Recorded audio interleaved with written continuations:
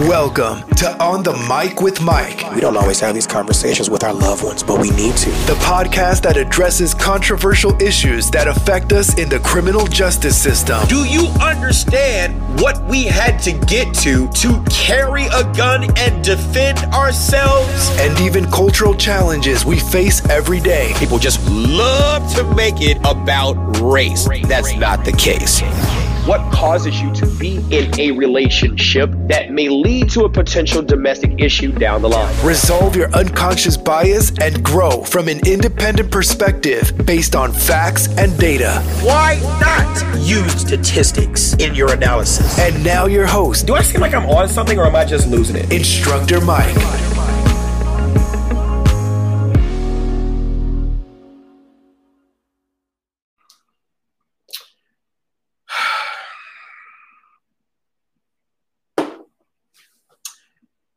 We're back. Earlier, I was streaming and I was talking about Brooks. What's his name? Darrell Brooks. Sentenced to 1 million years in prison. And of course, this is obviously an exaggeration, but sentenced to damn near 1 million years in prison for what happened in Waukesha County, Wisconsin. So I'm going to let you all come in. I don't have no fancy introduction, nothing like that. I'm just waiting for things to kind of kick up. Hey, Shanice, what's going on? Just waiting for things to kind of kick up. I guess my Instructor Mike page hadn't popped up because once it does, I see them numbers popping up. Come on, let's talk about it. Let's talk about it.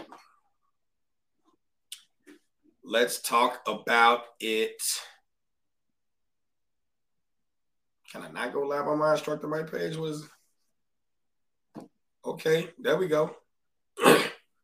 See some numbers coming through. You say it's not up yet? I don't see it up either. But it says it's. Mr. Trump, are you going to campaign for Governor DeSantis? Go on, get out of here. Yeah, it just says upcoming. Yeah, it doesn't even show that I'm live. And that's weird.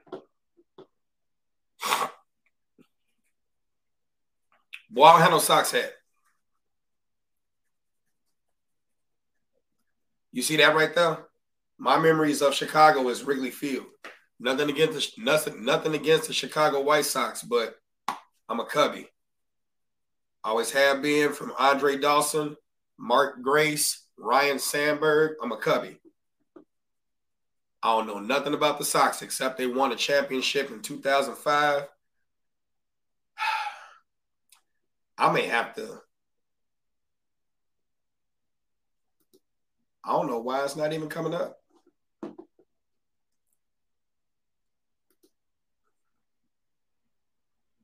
Hey, what's going on? We're back. Yeah, my Instructor Mike page is not even. Was it upcoming for? It said 904, but I don't know why it's not even live. Well, I know you all see me live. You said the sky? I wish I did paint that, Maya. I did not paint that. I'm transparent. I am transparent. So let me see if I can tilt my camera just a little bit to show you what I did paint. Right? So I didn't paint. That one I didn't paint. I bought that one. I bought that one too. Right? Oh, right there. That one I did not paint. I painted this one. I did not buy that one. I mean, I bought that one. I painted that one right there. So that one I did paint. I painted that one right over there. I painted that one. I painted that one. I painted that one over there you can't see. And it's live on the other page. Okay, I saw it pop up. Yeah, it's live now. Okay, I saw it pop up.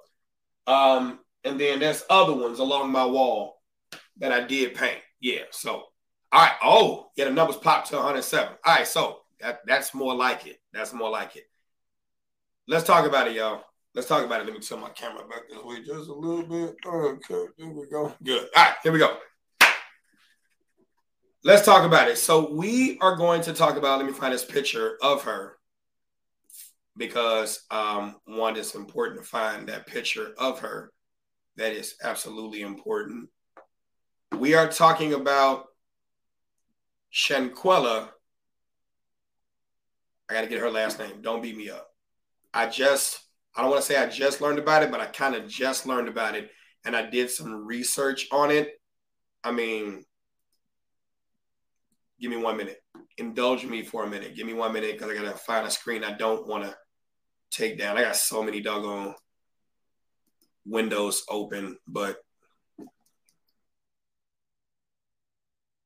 Shanquella Robinson. Yes. Shanquella Robinson. So let me find the image. Yes. Very beautiful. Very, very beautiful.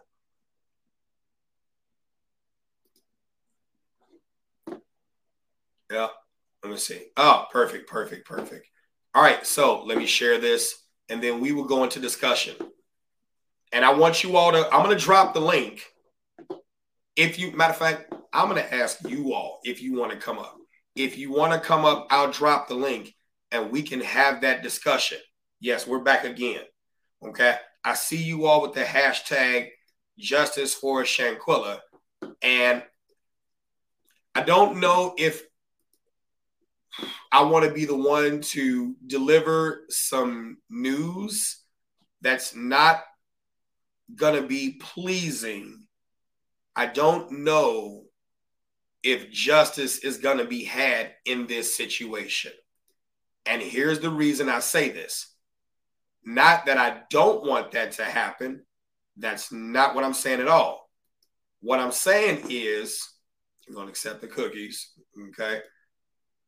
What I'm saying is there are some questions that I am going to ask. No, I don't want this. It's an ad. Move out the way. All right, so the ad is there. Can't do shit about it. All right.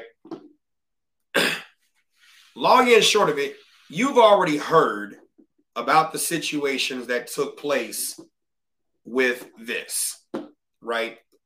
She went with friends, and I'm not liking the ads, but it's unfortunate, right? She went with friends to Mexico. It was supposed to be a birthday trip.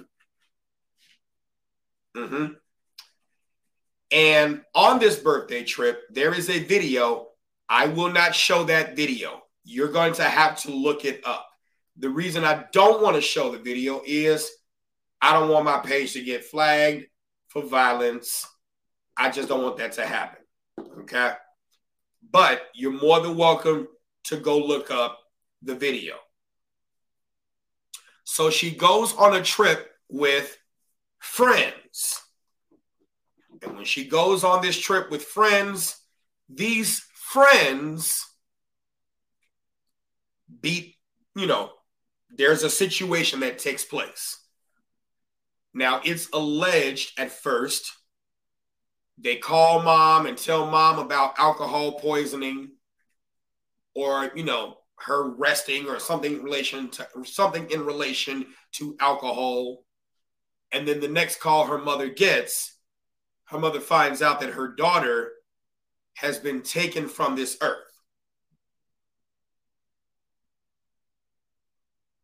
They state at first that it has something to do with alcohol poisoning. But then she later finds out, no, 2430 on the train doesn't represent anything. It was from a picture it's just the number of a train. She comes to later find out that Shanquella had her neck broken and her spine broken. Now, when I heard of the situation, the homicide detective in me was like, how do you get that kind of trauma without having any facial body signs of defense, bruises, contusions?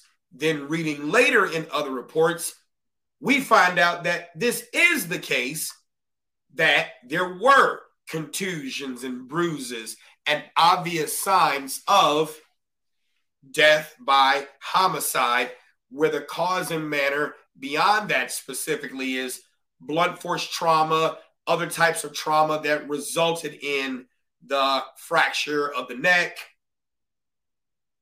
and the fracture of the spine. Now, of course, I'm going to look at your comments, and if you want me to drop the link, I'll drop the link. Okay, so you all can come up. You said, did I watch the young man's live stating his side of the story? What do I think about that? No, I didn't. I'm just gonna provide you a perspective based on my knowledge of homicide investigations and politics. Homicide investigations and politics. That's the whole purpose of my live. I don't want to go hear their side of the story, because there's three sides to every story. Her side, which we'll never hear of. Their side, which they're putting out there. And the truth. Now, any person who has a lawyer worth their salt will say, don't go live. Because that's a statement you're locked into. Right? Not the link for the video. I'm talking about drop the link so you can come up here and talk. I'll drop the link so you can join the show and talk. Right? Anybody with and I'll read the comments shortly. Anybody with the lawyer would have said, don't go live. That's a statement. You're going to get locked into that. You don't know where this is going.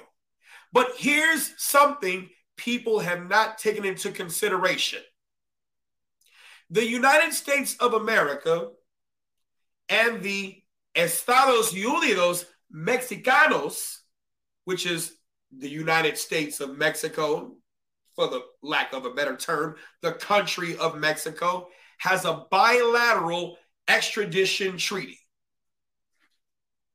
And in this bilateral extradition treaty, you mainly see the United States going into Mexico to retrieve its fugitives, other American citizens, or the Mexican authorities pushing Americans who are escaping from, justice back over to the United States. But what you don't see is, and I'm going to go a little racial here, so we're free. What you don't see is Pedro Gonzalez Morales going to the United States to say, we want to extradite these American citizens to investigate the death of another American citizen. Quote me, check me if I'm wrong. And don't just tell me I'm wrong. Put a link up there. Put a name up there. Put a date up there so I can research it, so I can see if I'm wrong. But I've done my research. You don't see the Mexican government coming to the United States saying, we are going to prosecute one American citizen who committed a homicide against another American citizen on our soil. What is the Mexican government's interest in doing so? I'm not saying she doesn't deserve justice, but we're talking about the likelihood of this happening.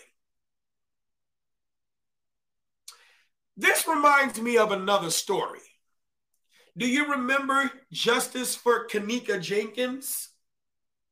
How many of you all were following me during that time? when I said there will be no justice. Why won't there be any justice? Because while the activists were protesting the hotel, thinking that it was a white man cover-up, remember I told you it was the friends? Remember I told you that mama should have been up there? I'm struggle streaming right now, but we're coming back shortly. Remember when I told you mama should have been up there with Kanika, stopping Kanika from taking her car and going to the hotel with all these friends? How many of you all saw the pictures of young Kanika as a decedent in the freezer? She was wearing her Jordans. I remember it distinctly because being former homicide, I look for things. Do you remember the condition of her waistband and her pants? Do you remember that if you look at certain things of her fingers, there appear to have been signs of a struggle?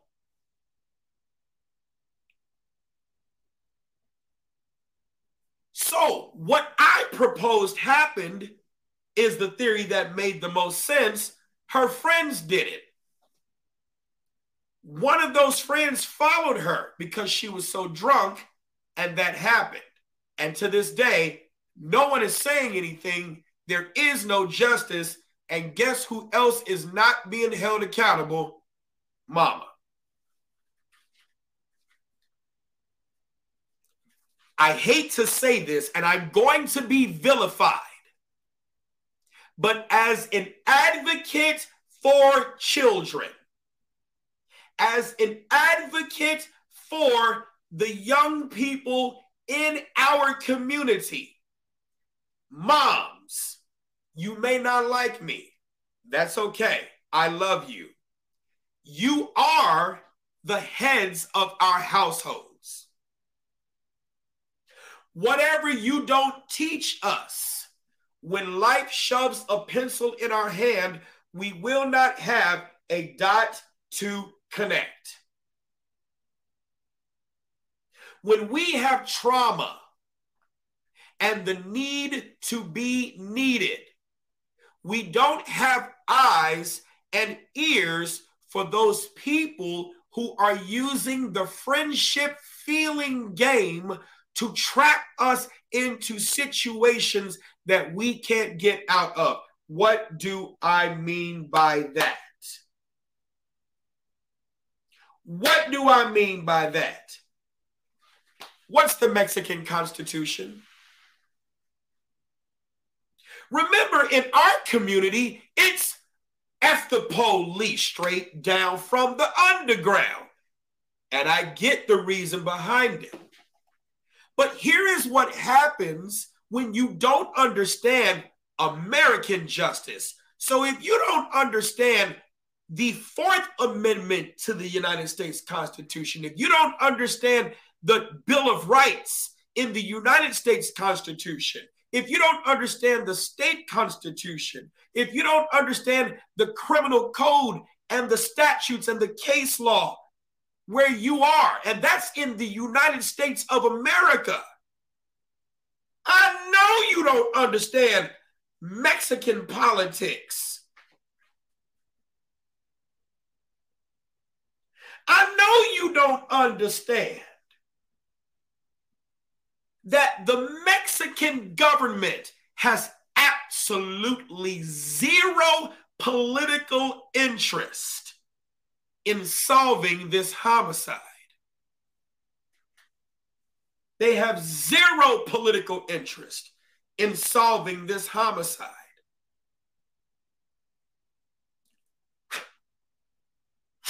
Zero. You will not see this televised on Telemundo.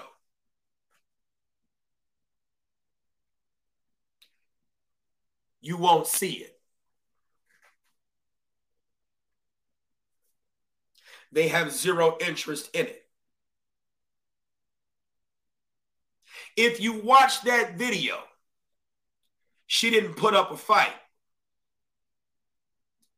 Could have been the case that she felt she was outnumbered. It could have been the case where she might have been, and I'm telling you this from my experience as a homicide detective, after hearing what I heard in this, I heard the young lady who was fighting her saying, words to the effect of, talk that shit now. So if, in fact, she was the antagonist, maybe the reasons the friends did not jump in because it was a one-on-one fight that got out of hand.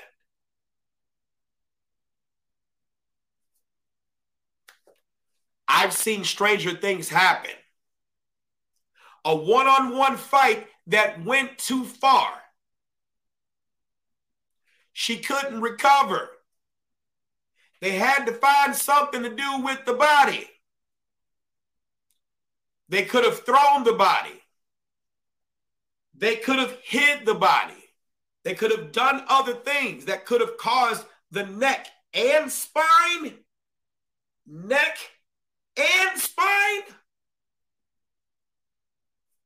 two major fractures. Two.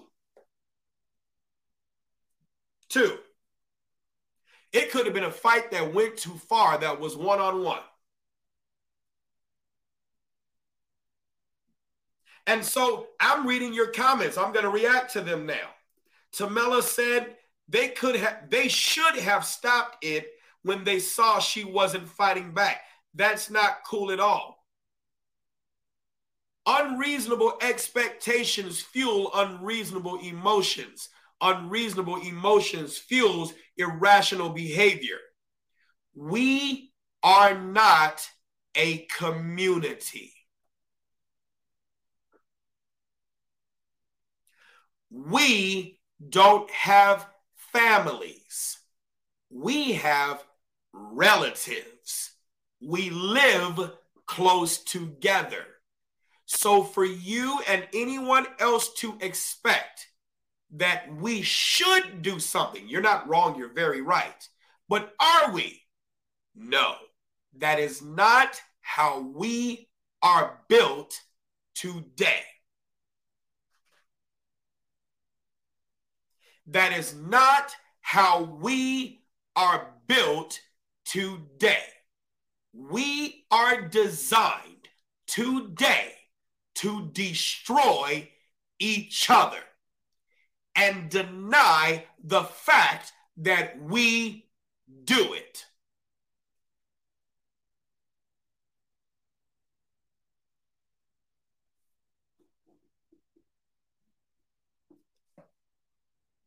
Every year, we hate to hear the homicide statistics of us deleting us. We will cry justice for this beautiful young lady, but that's as far as it goes.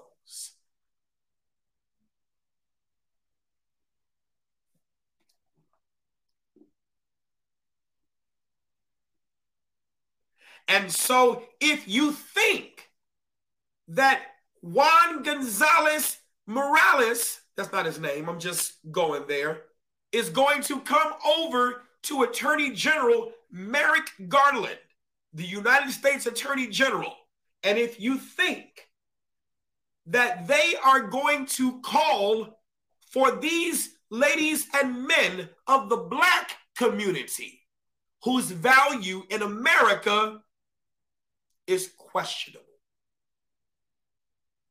If you think that they are going to get into a diplomatic war with the United States to bring these Black folks back to Mexico, you're set to prosecute the homicide of someone who was not a citizen and a taxpayer of the state or the country of Mexico, the state wherein it occurred, you are sadly mistaken. It's not going to happen. If it does, I'll be surprised.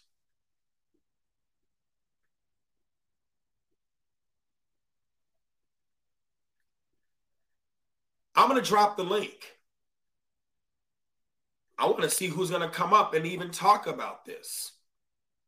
By the way, if you're watching, hit that like button, hit the subscribe button. It's on multiple channels. It's on Facebook.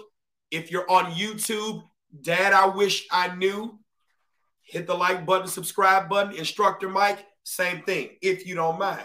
I'm going to drop the link. See who wants to come up. See who wants to discuss this. Let's talk about it. This is childhood trauma. We need to talk about this because I'm telling you this. Ladies, love you.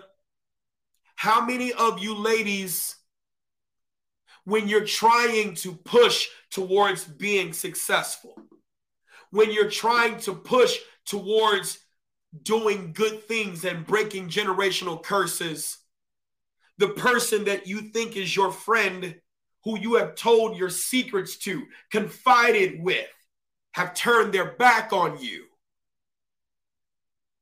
How many times have I said it? And there are people in the comments who have been in my concealed carry classes. There are people who have been on my lives who heard me say, trauma hides in happiness. Trauma hides in happiness. Trauma hides in happiness. You want happiness and you're searching for happiness in friendship instead of a healthy relationship where it's reciprocal. How many people elevate quickly a person to the title of friend when that should be something you should earn? That should be something that you should earn.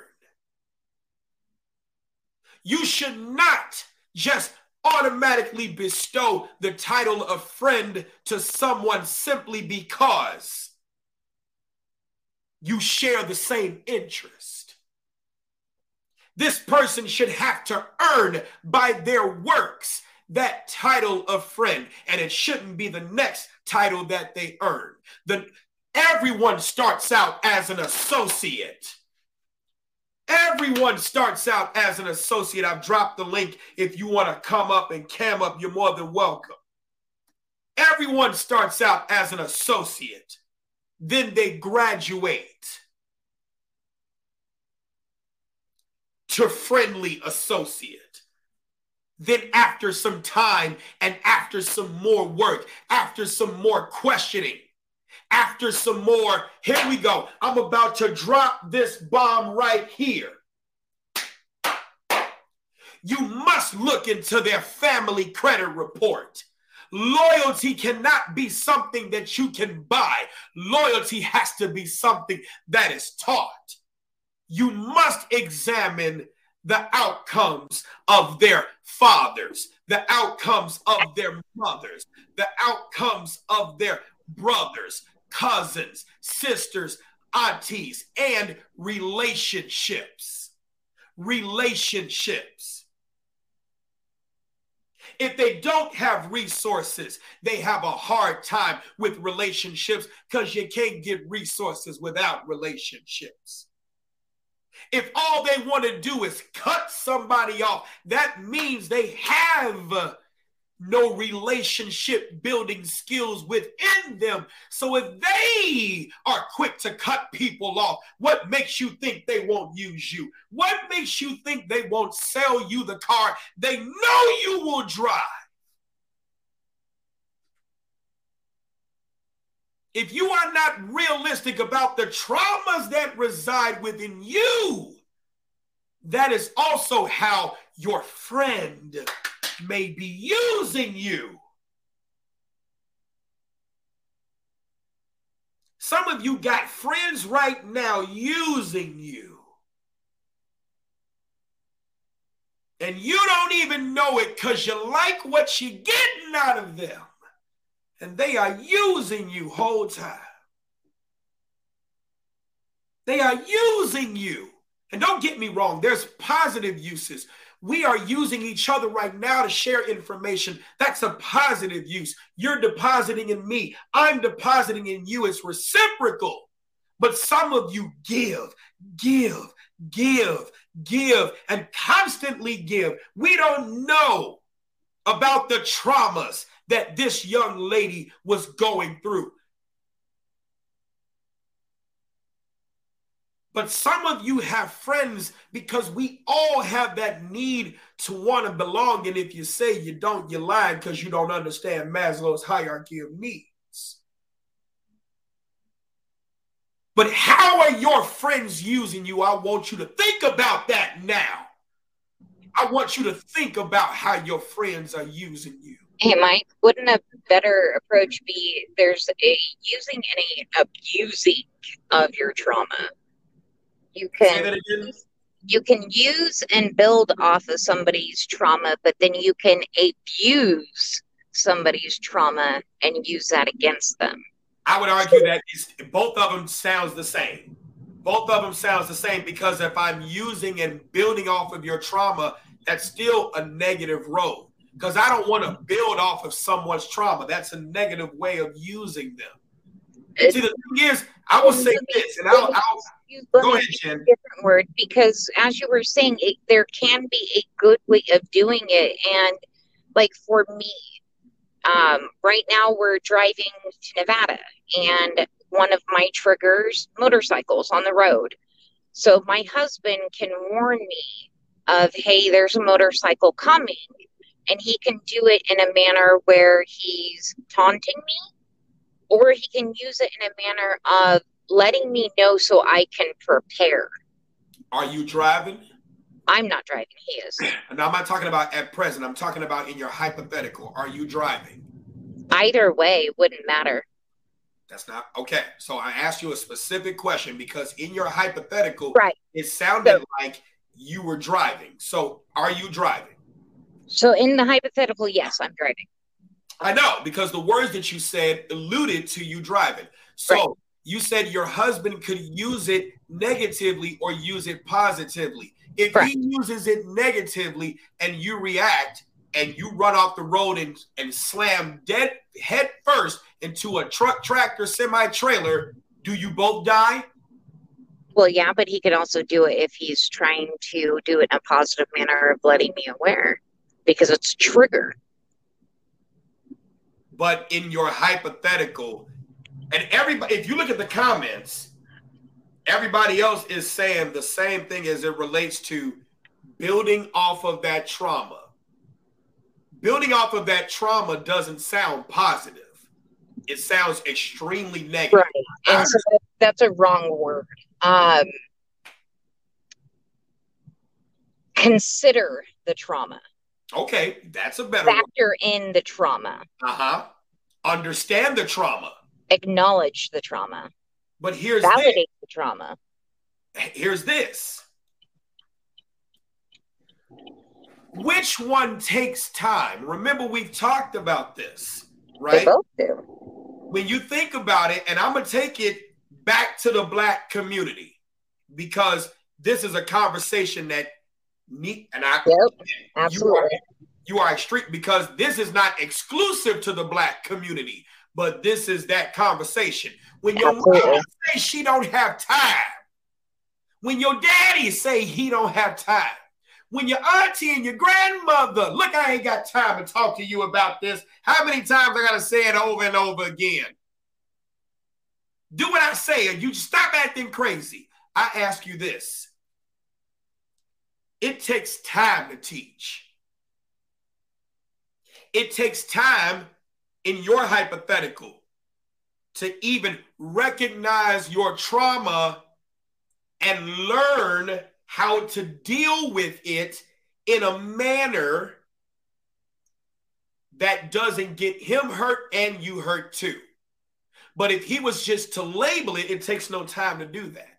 And a lot of people don't build on their friendships. See, here's this. I'm going to say some stuff and it's going to piss some folks off, but it is what it is. No one relies on faith more than an insecure person. What do I mean?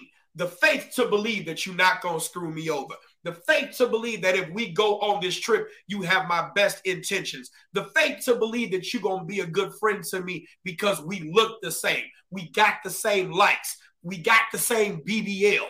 We got the same, you see what I'm saying? Why did I throw that in?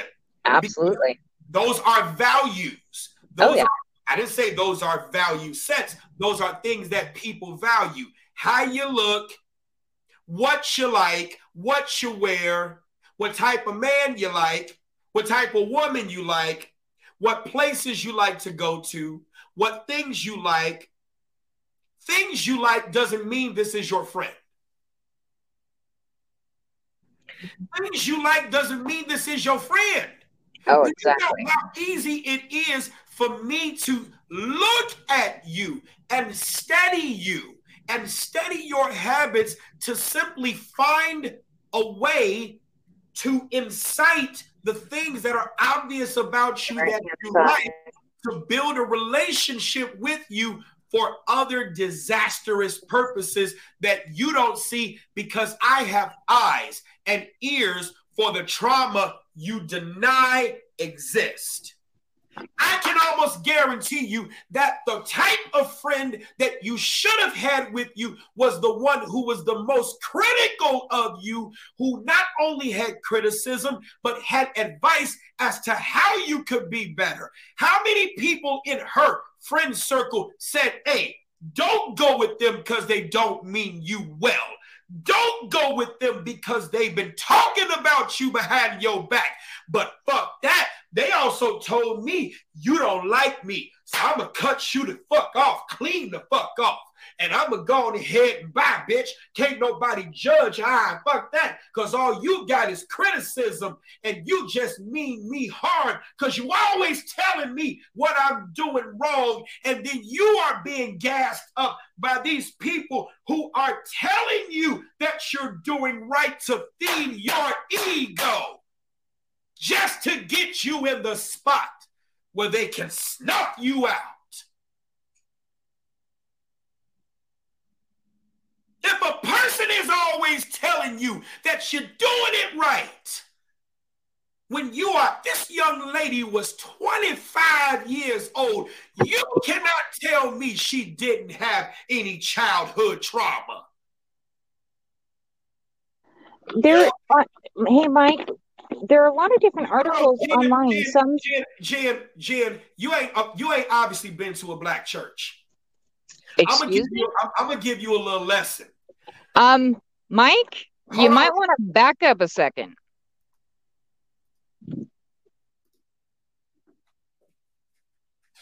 Who knows what I'm talking about? When the spirit is in the message, you let it sizzle. And if Jen don't ever come back, God bless you. God bless you. God bless you. And I wish you well. But when the spirit is in the message, you let it sizzle. You let it, no, she didn't take it racially. I went there. Jen provides wonderful commentary, but sometimes you gotta, it's like, ladies, you know how you play double dutch, right? Back in the day when that was a thing, you gotta wait to get in. Otherwise, you'll mess it up. How many people in your life have been telling you that you've been doing things right, and you've been doing this, and you've been doing that, and have been gassing you up for the journey that they see you going down, knowing that that journey is going to lead you to a place where it's going to be bad, but you don't have eyes and ears for that. You didn't see it. You didn't see it.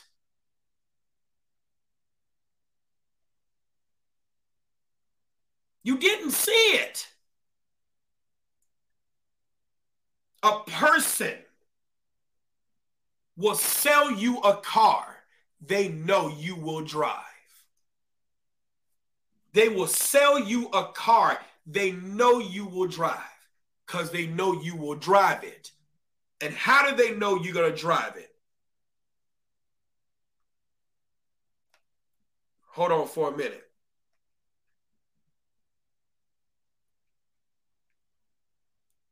No need to apologize, period. You are very much valued, period.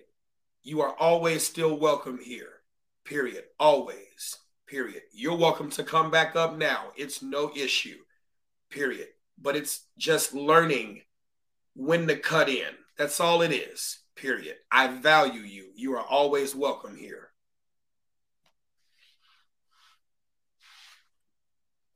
You see what I'm saying? If you want to call in and share your thoughts, I dropped the link. I don't know why I didn't post up on Instructor Mike. If you are on my Mike Brown page, you might want to go to YouTube and go to Instructor Mike, or my new page for this content, Dad, I Wished I Knew. You go to that page, you'll be able to see the link. I don't know why it didn't show up in the Brown Mike page, but neither here nor there. Yeah, go there, and then you'll get the link, and you'll be able to cam up. I want you all to share your thoughts. This is a very ugly situation. It absolutely is. But there are some lessons that could come out of this, because the likelihood of her getting justice is probably not going to happen. The United States of America cannot investigate. To my recollection, they have no jurisdiction to investigate crimes that took place on foreign soil unless there are certain types of agreements. And I remember when I was in the military, those of you who are my battle buddies, those of you who are my soldiers, sailors, airmen, Marines, Coast Guardsmen, Space Guardians, y'all ain't been nowhere yet. Screw it, Trekkies, whatever. I don't know. Am I doing it right? I'm doing it wrong. How many times did First Sergeant say on Friday? And I'm not talking about CONUS. I'm not talking about the continental United States. I'm talking about OCONUS, outside of the continental United States. How many times did First Sergeant or Sergeant Major or Chief Master Sergeant or Chief Petty Officer, whatever the rate was, Chief, Senior Chief, Force Master Chief, right? How many times did they tell you, you can go ahead and take your ass out there on this foreign soil and think you can do whatever the fuck you want? And they didn't curse, but I'm taking those liberties. The status of forces agreement can only do so much. And what that is we're in a host country and you're an American, you did something out there. We kind of got an agreement that whatever you do out there, we're going to prosecute you according to the regulations of the Uniform Code of Military Justice. But that has limitations. You can go ahead and take your ass off base and think you're going to do whatever you want to do in their country. Oh, Sherry, you know I'm saying the language. Ho-ho! Right? You go ahead and take yourself out there and think you do whatever fuck you want to. Whole time. Ho-ho-ho! What they say, they told us in Japan, don't get caught up in any crimes because we have zero jurisdiction. They will lock you up and charge you. You will be stuck in jail for years. And then after that, you get out here and you act crazy, we will not be coming to get you. And see, the problem is with you Americans, us Americans, and I'm going to go there and say it's Black Americans too. It's worse with us, especially if we not used to traveling outside the country. Oh, you think you an American? I'm proud to be an American, where at least I know I'm free. And I won't forget the man who died, who gave that life to me, and I gladly stand up. Yo, yeah, you proud. Oh, you proud till your ass get locked up by the police. The policia, till your ass get locked up by the, oh, you think the canines in the United States or something. You haven't met land sharks. Oh, that's the German canine on steroids. You talking about some, hey, I know my rights. You forgot what country you in, fool. You're not in the United States of America.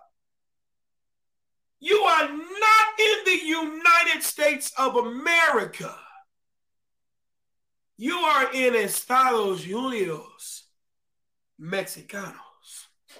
You are in Deutschland. You are in a whole nother country. We don't rock the way you all do. We're in a political agreement with you.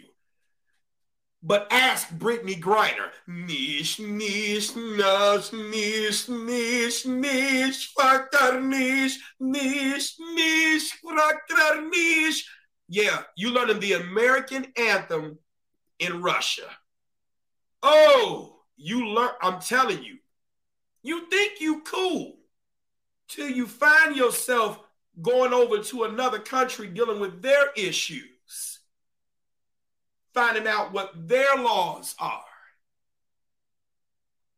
And so you used to, oh, we got our passports. Hey, hey, hey, hey, hey, hey, hey, you got your passport.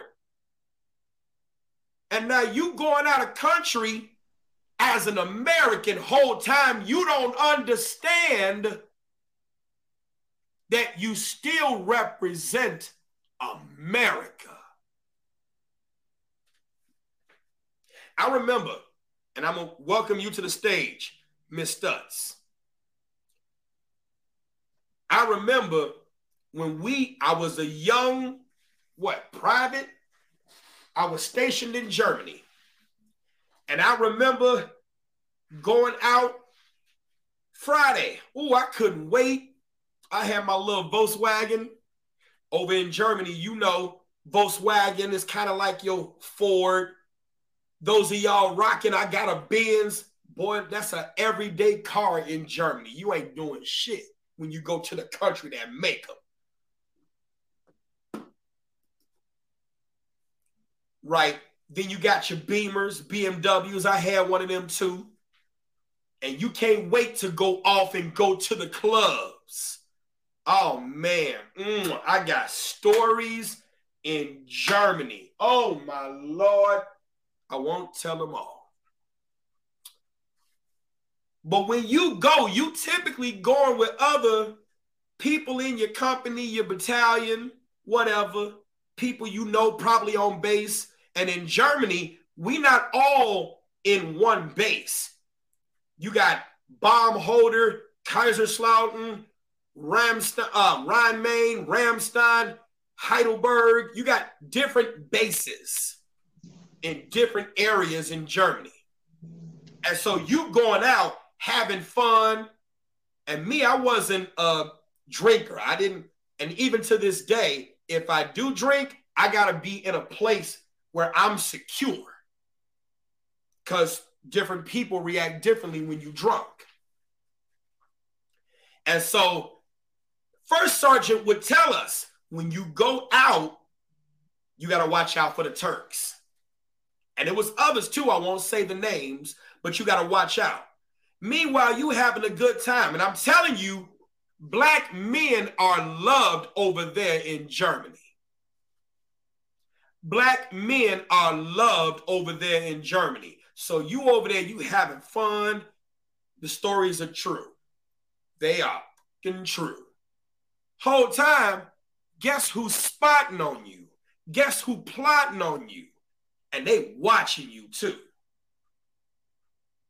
They watching you. I remember it was me, I ain't gonna say their names, but we sitting here watching them. And we watching them watch us. We already had our exfil plan. Exfil is short for exfiltration. We already know how we getting out. So I'm telling you, you cool in the United States. But even in the United States, you can't rock like that. In the black community, you can't go to every, yes, what you say, Magdalena. My husband used to say the same thing. He was in the army. You can't sit there and just go anywhere, not even in the, you say you're going to jump on in a minute? Cool. You can't just go anywhere, not even in the hood. You got certain spots you can go to, certain spots you can't go to. It's the same way even in the hood. You got to learn how to move around. And you know who I blame for not teaching her that? Mama, you know I love you. And y'all hate that. Y'all hate it when I sit there and say, Mama, Mike, you must hate women. No, man, I'm telling you, I love women. I love you all. Let me tell you why I love you. And then I'm going to land and let you speak, Miss Stutz. Thank you for coming back. I'm going to tell you why I love you. You just don't understand your value. Whether or not a woman can raise a boy to be a man is another topic and another debate for another person, another channel, another place, another time. But you all, when you are qualified and knowledgeable, that's the caveat. You have the ability to teach us quality lessons, and you often do. But when you don't heal from your traumas, you don't master the trauma. And you can't teach us about it so we can be better than you. You gotta learn that it's okay. You gotta overcome your trauma so you can teach us what you didn't learn. Say you don't know. It's okay. We as children are not expecting you to be perfect. You gotta stop thinking that you're gonna be perfect. You gotta be honest with yourself. Some of y'all had us for your self-esteem. So you can't stand to see us sad, because when we're sad, you're sad. But the very lessons you need to teach us need to make us sad. And I'm not talking about you putting your hands on us. I'm talking about you not being afraid to crush our still evolving and learning egos so that we can learn to humble them. When you tell us you don't have time for our mess, we're supposed to make a mess. We're children. We're learning. It's strategic. It's a failure. It's a part of life. And when you say you don't have time for our mess, that lets us know you don't have your lesson planned. You don't have your lesson planned. So we can't fail in front of you, because when we do, you don't have time for it. And you would likely deal with that with punishment. When you mothers mistreat your daughters, when you mothers mistreat your daughters, and you are in competition with your daughters, and you see your daughters trying to get out that generational curse, and your daughter's trying to do better than you, and you take the steps to destroy your daughter's progress, you don't understand that she's going to take that hurt and displace it in her son and her daughter.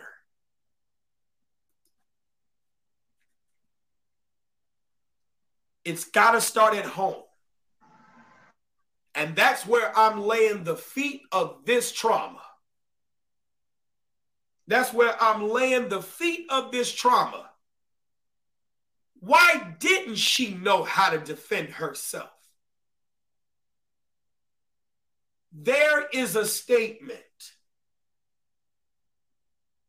and I'll end with this, I promise, because I love that y'all came up and we're going to talk about it. There is a statement that Mad Dog Mattis said, and y'all know who I'm talking about. I could hear you when you spoke, Miss Stutz. But there is a statement. Be nice to everyone you meet, but have a plan to everyone you meet. How did you not have a plan to defend yourself against your friends?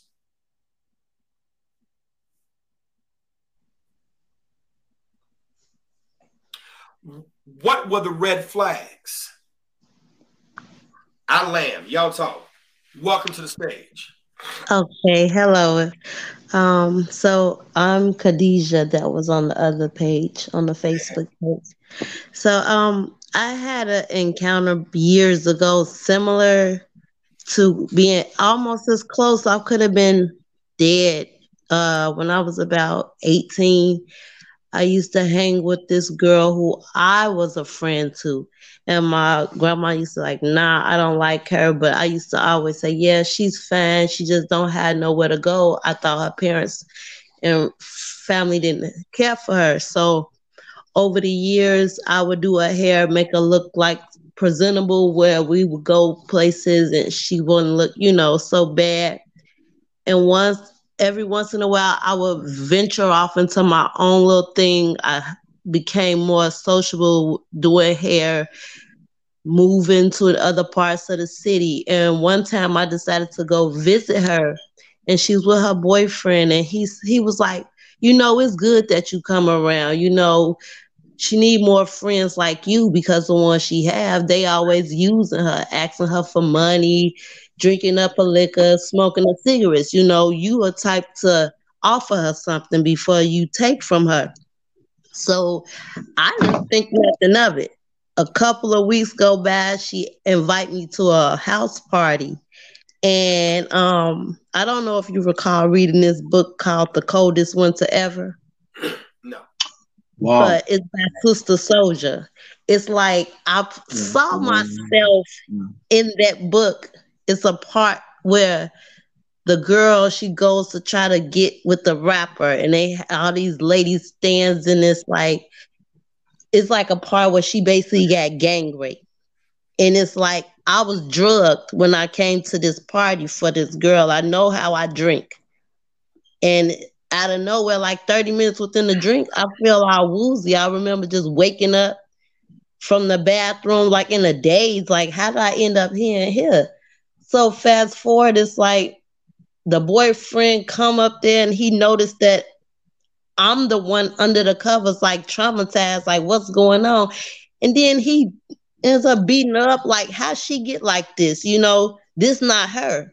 So fast forward, my friends come through and he's like, yeah, I didn't know you was over. I grew up with him. They like fighting it out. And then when I think about it, it was more so that she was jealous of the fact that her guy gave me a compliment and she didn't like that. So I guess she probably thought he was trying to get with me or like me.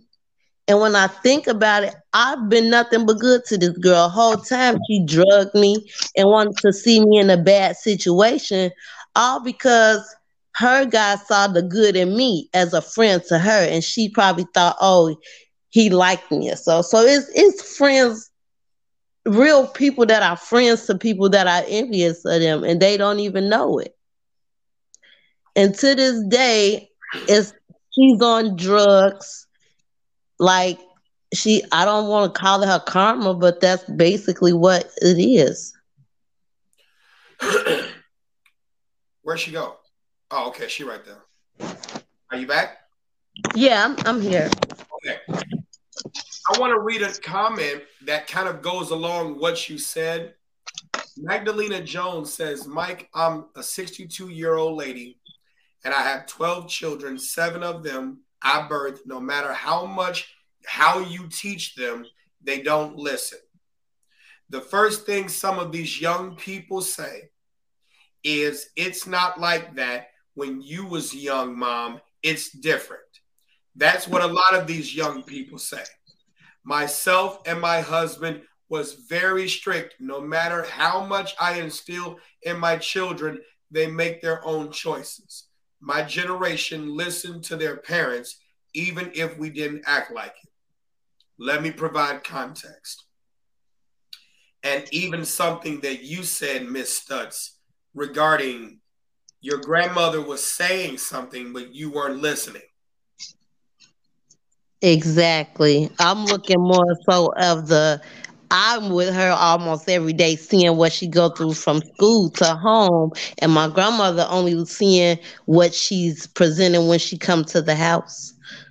Well, your grandmother actually saw more than that, but here's what I'm going to say, and due to the graphic nature of what I'm about to say, listener discretion and viewer discretion is advised. Exactly. In other words, I'm about to trigger you. Nah, you fine. Go right ahead. Not you. Well, I don't know, maybe you, but not you. I'm just talking about people listening and watching. Moms, you don't know how to teach. Let's just go and talk about it. Let's dive right into it, because the thing is, as much as your intentions are good, not every teacher is qualified to teach at every level. How many teachers will your child have had from 0 to 18 in daycare, in preschool, kindergarten, first grade, second grade, 3rd, 4th, 5th, 6th, 7th, 8th, 9th, 10th, 11th, 12th? How many teachers have they had? Can one teacher teach everything? No. But when you mothers, those to whom this applies, think that you can do it all, that's when you fail unnecessarily. When you are bullheaded and egotistical and you feel that you have the answers and you are afraid to say you don't know and search out and seek out the answers to find out what the answers are so that you can teach, you are failing us as children. When you don't sit here and admit those things and the children try to guide you as to where the trauma is, and you say things such as, there is no manual for parenting, when there are hundreds of thousands of books out there and even whole academic studies based on realism that could teach you some things that you don't know, just say you don't read. Exactly. I sit there and I have my daughters say this every morning. Exposure comes before comprehension. Why? Because that is how we learn.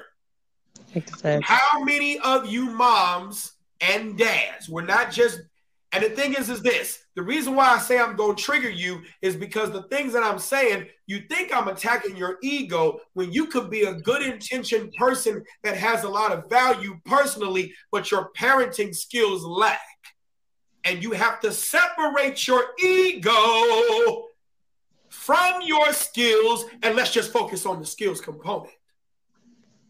If you don't understand that the way you were teaching your child is not the way they learn.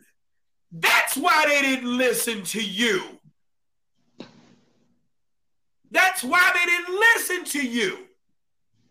I hate to say it, but a lot of our parents, mostly moms, because you're the ones there in the classroom teaching the class, you're not teaching us. You're actually telling us. Yeah, that's like when they say, "Oh, talk to them, don't talk at them." It's a big difference. Yes. When your child sits there and tells you how they feel, don't reframe their feelings. Let them have those feelings. When you use certain words, such as saying, you are being very disrespectful, let me tell you what type of child I used to be towards my mama. When my mother used to say, you're being very disrespectful, you know what I would say? You're right, I am. Because guess what I learned?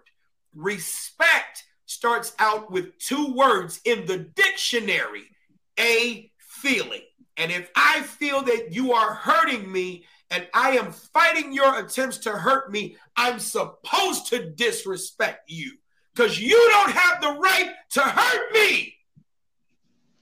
Yeah, I recall once, this is how I start kind of changing my ways of teaching my daughter. I was like, she was about 4, and I'm I was a single parent still, and it's like I wasn't used to being a parent and really telling a child what to do like I would if it was my nephew or somebody else's child. This is like an everyday thing.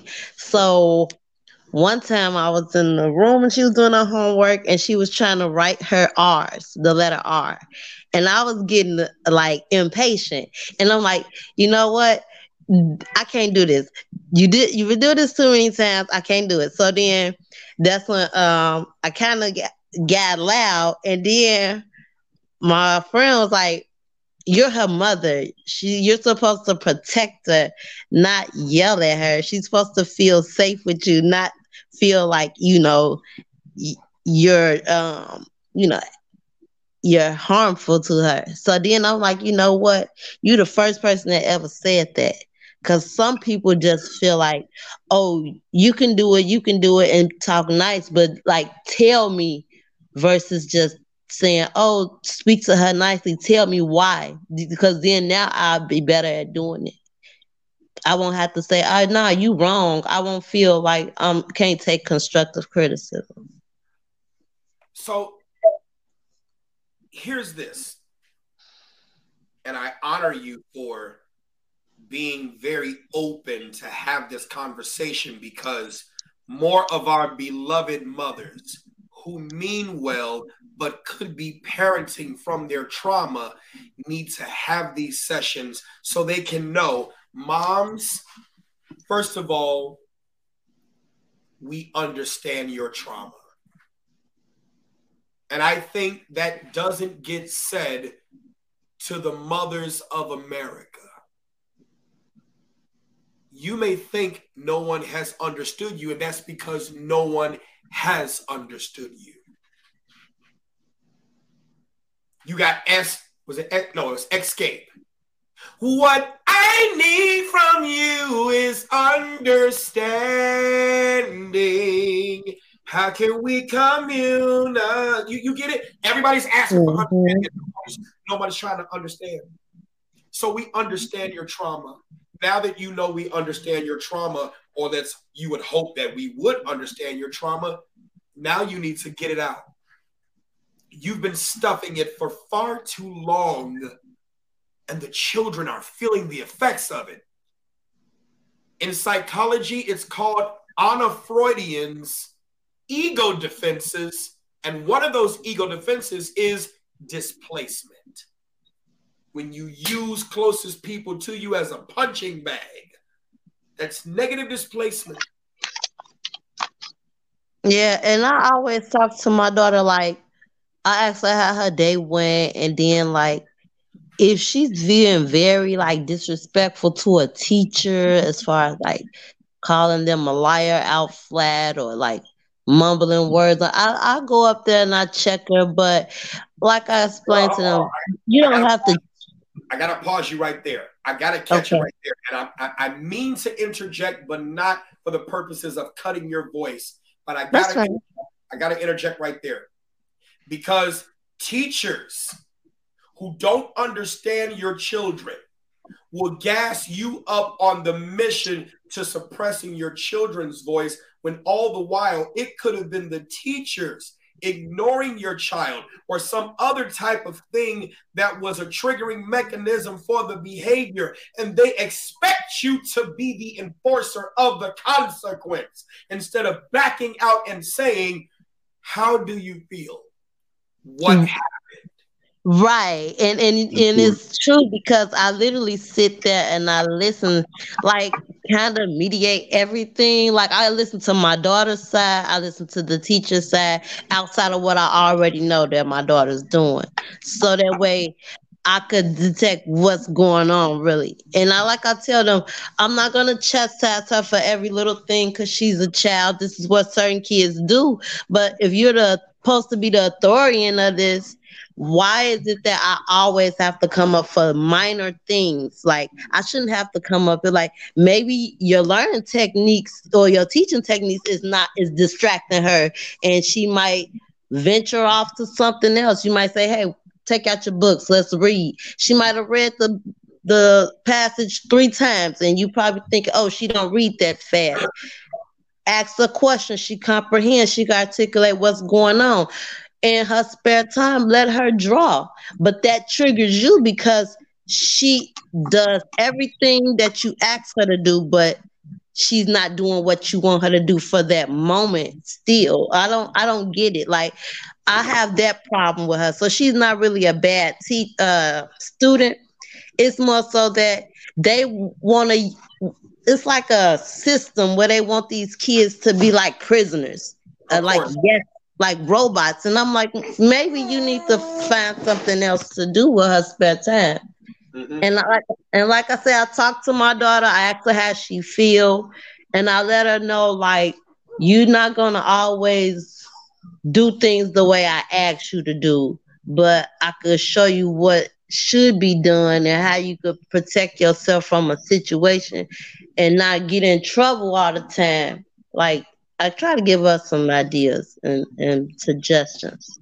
So let me ask you a few questions if you don't mind. What kind of learner is your child? I would say, well, because she reads a lot, I started her reading 20 minutes a day. Well, actually 40 minutes a day, 20 in the morning, 20 at night, since she was about 6 years old. And now she's 12, so it's like 40 minutes, 30 to 40 minutes during the morning and night.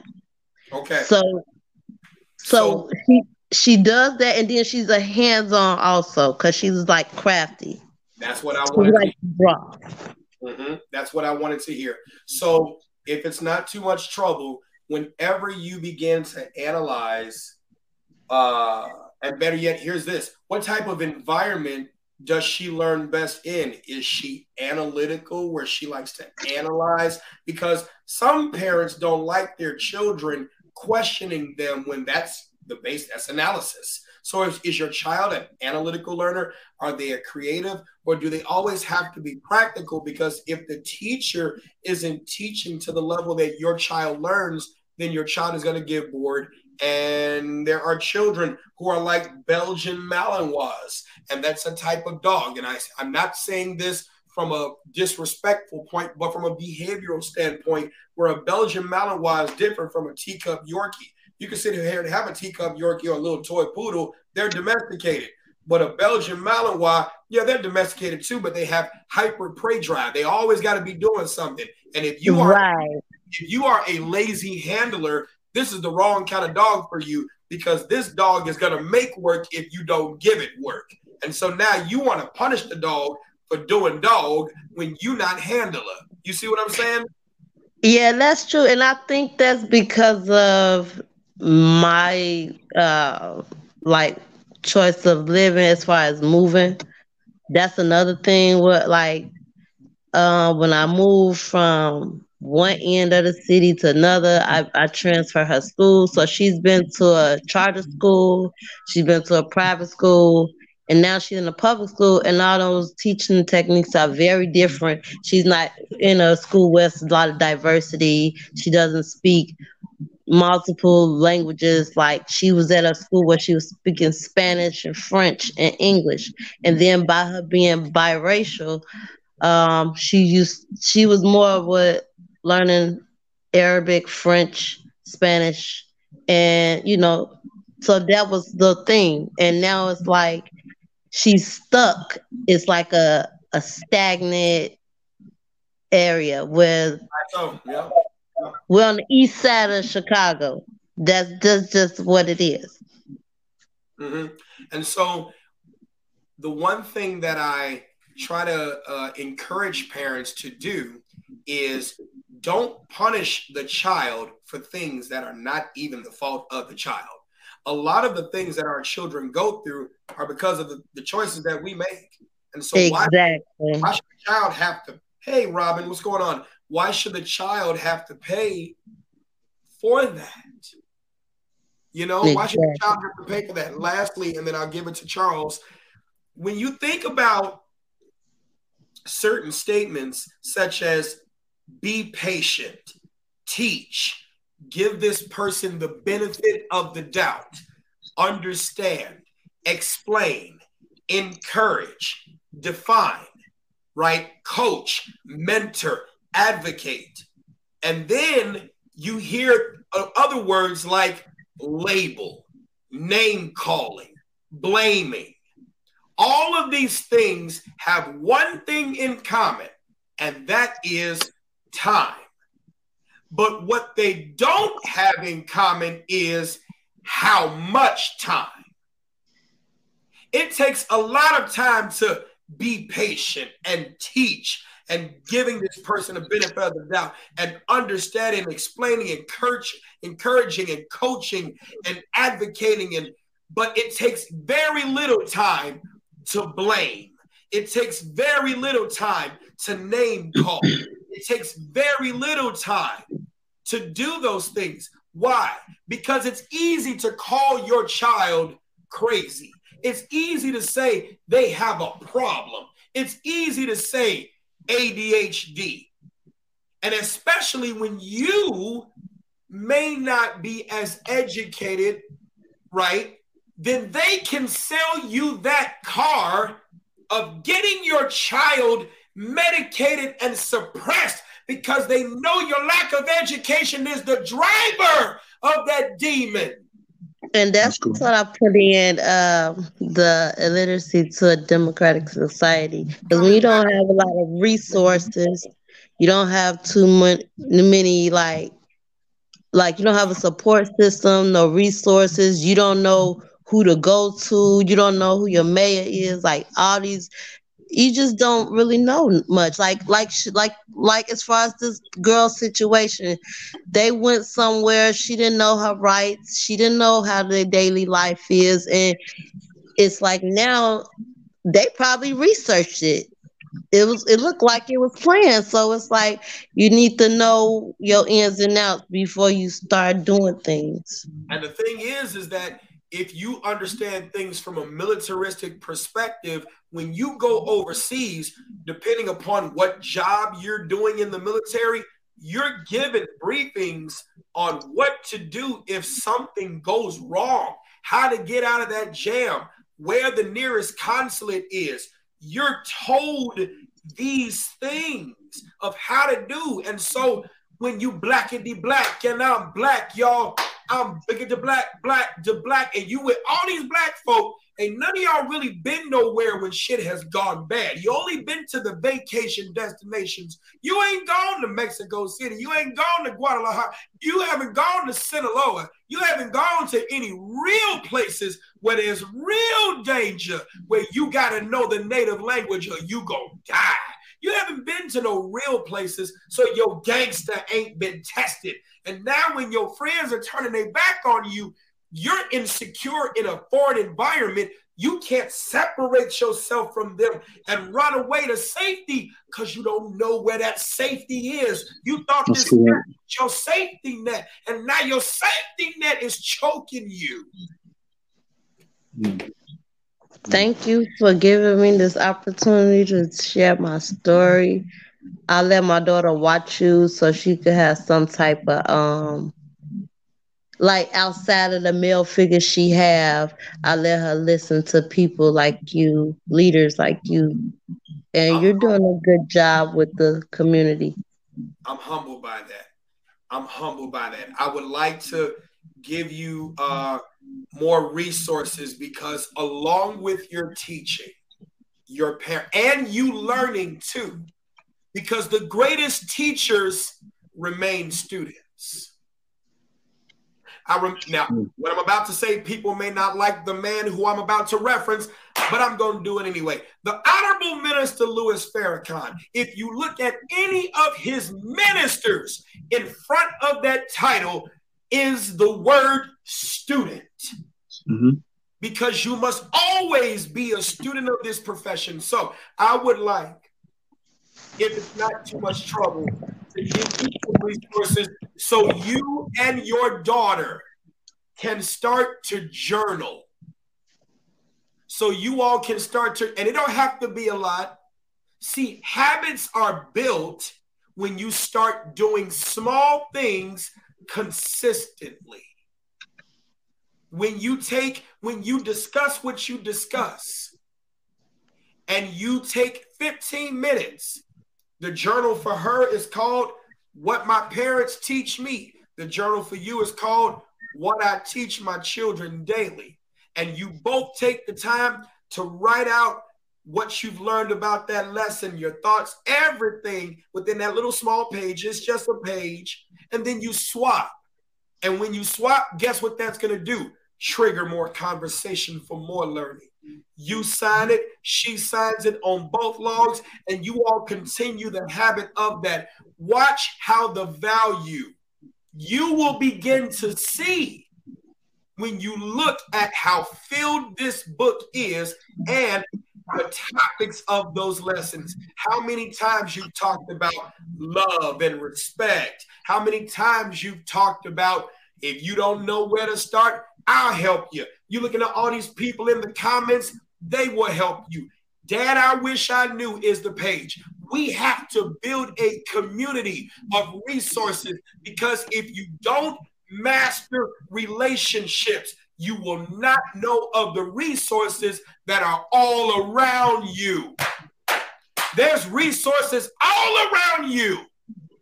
And when people want to see you down, and they want to see our community down, one of the biggest lies I have heard over the past few years is our community don't have resources. And here go Miss Johnson over here like, baby, it's a lie. I done been a resource in the community. One of the greatest lies, yes. For so many years, baby, your mama just don't get out nowhere. If you tell me you're hungry, I'll feed you. If you tell me you need lessons, I'll teach you how to cook. If you tell me you need sewing and crochet, I'll teach you how to do it. If you come to me, I'll let you meet my husband, and he'll teach your son how to fix a sink. And it's going to be controversial due to the graphic nature of what you're about to hear. Listener discretion is advised. If we withhold the tithes and offerings from the church and demand that the pastors teach us family and consumer sciences, you got a daycare director that goes to that church. You got Mr. Fix-Its that go to that church. The people who count up the pastor's money can teach budgeting and economics. You got people who can teach home security. You got cops that go to that church. You got firefighters that go to that church. You got daycare directors that go to that church. You got self-defense instructors that go to that church. You got the resources for family nutritionists sciences right there. Nutritionists. Yeah. You got it right there. And if it is easier to get the church on board to doing that, because the schools are funded by government, by way of taxes, which means you have to have a legislative agenda and a consensus to pass a law to get home economics in our schools. That's never going to happen because they like it when we need them. But the church is funded by the people. And if the people say we won't, and we are holding the thing that pays the bills for this church, watch how they move in a mighty long way and make that happen. And if you want our tithes and offerings, we want knowledge. We want skills. We want and all that getting, you better get an understanding where you don't give us things that help us save our lives. You will not get any more tithes. I think one of the things we need to talk about, what was discussed is some of the pitfalls of why are certain family values not harped upon. You know, a lot of people try to go deep state and go into these different conspiracy theories, but sometimes it's a little bit more practical than that. I saw the video with the young lady being assaulted, and a couple questions popped into my mind. One, where are they? Two, who's filming this? Three, how many people are there and why is nobody helping her? I hear somebody say fight back, but I don't see that same person interfering and stopping the melee. I did not know they were out of the country. I did not know her age, and I don't know nothing about her. So I don't want to go too far into that. I'd rather let the people who got that information go forward. But one of the things I found in a traumatic experience at home, right, is I'm married. I have a lot of children with my one wife. And two broken people can't create something put together. Now, I was the broken one. She had a fracture, but I was the broken one. And I parent out of my brokenness. And I'm grateful to say that because I have a mentor in Christ, an elder, a friend, an actual friend, family. We're like family. There are things you hit upon, and I try to write everything down. The family values thing. I keep telling people, you're looking at Washington, D.C., you're looking at the well-dressed man who lives nowhere near you and will never shop where you shop to assist society with society getting together and getting to a place of wholeness. You can't even have a functional community without a functional family. Starts in a home. You can't have a functional family in a home without functional people. And you can't have functional people if they don't know they're dysfunctional. And you can't have them admit their dysfunction if one of their dysfunctions is pride.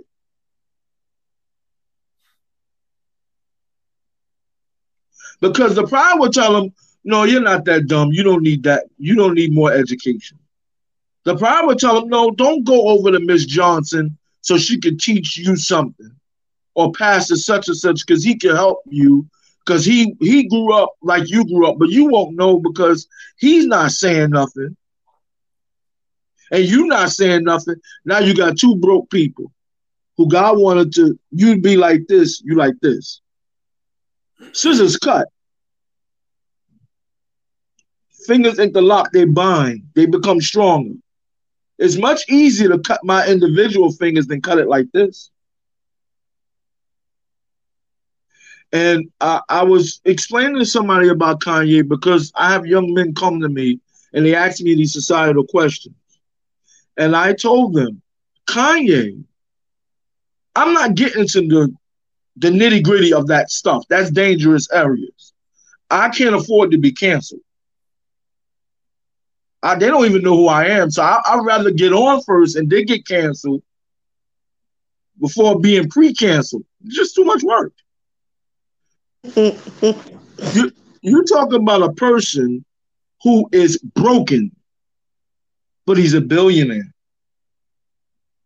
Broken, but he's always had the spotlight on him. Broken, but it's always being, like you said, used and abused, pulled from, and then left out there to take the arrows. I explained to somebody something. Listen to what Kanye said.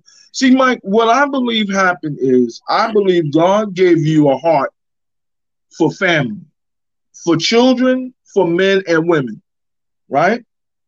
I listened to the interview 2 times over and said, oh, that man hurt.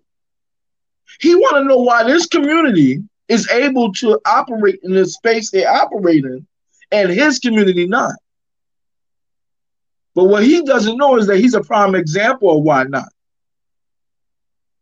Because when he made his confession to Christ, one of the things I told a friend of mine who's in the industry, I said, somebody needs to pull him out of the spotlight, because in order to make him to where he's supposed to be or be better, he has to be pulled back out of the spotlight so he can be broken down and rebuilt. See, the problem is a lot of these homes have to be broken down first before they can be built back to what they can be. And then the community can be properly built. But there's a lot of breaking down that has to happen. Reginald Shern asked the question saying, you think he is broken? Yeah, he definitely is broken. I will tell you this. Kanye is the reflection of... Can I say it? Did you mind to say it? No, I'm going to say it, of course. Kanye is a mommy man. And the thing is that God bless Dr. Donda West's heart, but let's not tie who she was at Chicago State versus who she is personally or who she was personally. Donda West was a broken person and chose to chase a profession over fixing a family. And it makes sense. It makes sense because when things are bad, you're going to default to your defense mechanism.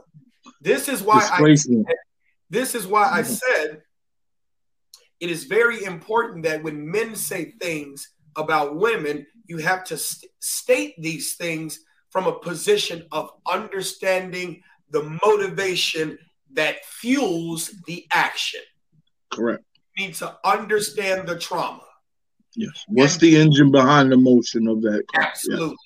Yeah. And because there are mothers who will fuel the dreams and aspirations of their children. Not all do, but there are mothers who do. And when you fuel our professional dreams and aspirations, that's wonderful. Oh, that's amazing. You see, Kanye is getting to his top, and that's how we came to know Kanye. We didn't know nothing about the personal story. We didn't even know Kanye was from Atlanta. Kanye is not a Chicago native. He was. Oh, okay. I didn't know that. Huh? I didn't know that. Yeah, he was born in Atlanta and raised in Chicago. So we think the whole time Kanye's born here. Kanye's not born here. Kanye was migrated here. You know what I'm saying? So then we see Kanye professionally through the wire, we see all this and we're like, man, he's really got it together. And then you see the cover of Dr. Donda West. If you went to Chicago State University like I did, you know who she is, a professor of English, right? And then you see that and it's like, oh my God, they got it perfect. Great. But you don't see that man there. You don't see that. You don't see his father there. And when you or don't figure that there, fills that role. Yeah. But here we go. Hold on. How many of you got a personal resume? What do I mean when I say personal resume? In life, you should have two resumes. Your professional resume, the things that make you good for the workforce, whatever that may be, your passions, your skill, your 9 to 5, whatever. And then your personal resume, the knowledge, skills, and abilities that you have for home. And the problem is when you look up that, wherever we are deficient, and then we create children. I honor you, sir, for saying you parented from a broken place, because the expectation is you're to be held accountable. You're responsible. But the thing is, what's the root word of accountability? Count. Can you count? What's the root word of responsibility? Respond with ability. And if you can't respond with ability, then when it's time for you to have the ability to respond, you can't respond with ability. And what happens is that expectation and your failure to meet it gets used against you. And so Kanye's doing good in his music and all his things, his accolades. But then when he gets with Kim Kardashian and Beyonce, who was his friend, his real friend, tried to tell him, stay away from her. Why? If you look at all of the Kardashians, none of them have any outcomes that are successful in the fields of relationships. None of them, or most of them. All messy. All messy. And the thing is, if all the fathers in his family made all the women into baby mamas, what makes you think you're going to be a wife? If all the women turn all the men into baby daddies, what made you think you're going to be a husband? You can tell about the tree that the apple came from and the care that the pickers, the planters, the washers, the processors, the people who place the apple on the market, you can tell a lot about how they cared about that apple and your outcomes by how the apple looks. Yeah. And I think one of the things. Hold on, let me say this last point. Oh, okay, good. When you look at Kim and Kanye getting married, it's all good. It's honeymoon. It's two money folks' eyes. Wonderful. But then when Kim is through with Kanye, just like she's been through with other people, remember, Kanye lost his mom. His mother probably never taught him about death. And when you can't detach yourself from your loved one and they don't teach you about death, that's insecurity. So he's insecure over the loss of his mom. Then you have this woman who's going to take my seed, the last of my family that came from me. Oh, no. Yeah. Then you find out the reality of three things that a man said, and people can't stand this man. His first name is Kevin. Yeah. Yeah. Men control access to relationships. Women control access to sex. But one other thing that women control access to, and that is to parenting. True. Makes sense. And if you think I'm lying, go to family court, go to criminal court, and see who is given the benefit of the doubt because they have political capital. Kanye thought, it's the women. Yeah, Kanye thought he was going to be able to wreck shop because he's a man with a large platform. He found out otherwise. He's still finding out. And he's still finding out. And two things in our land. Two things. A crazy person can do things and look crazy because they are crazy.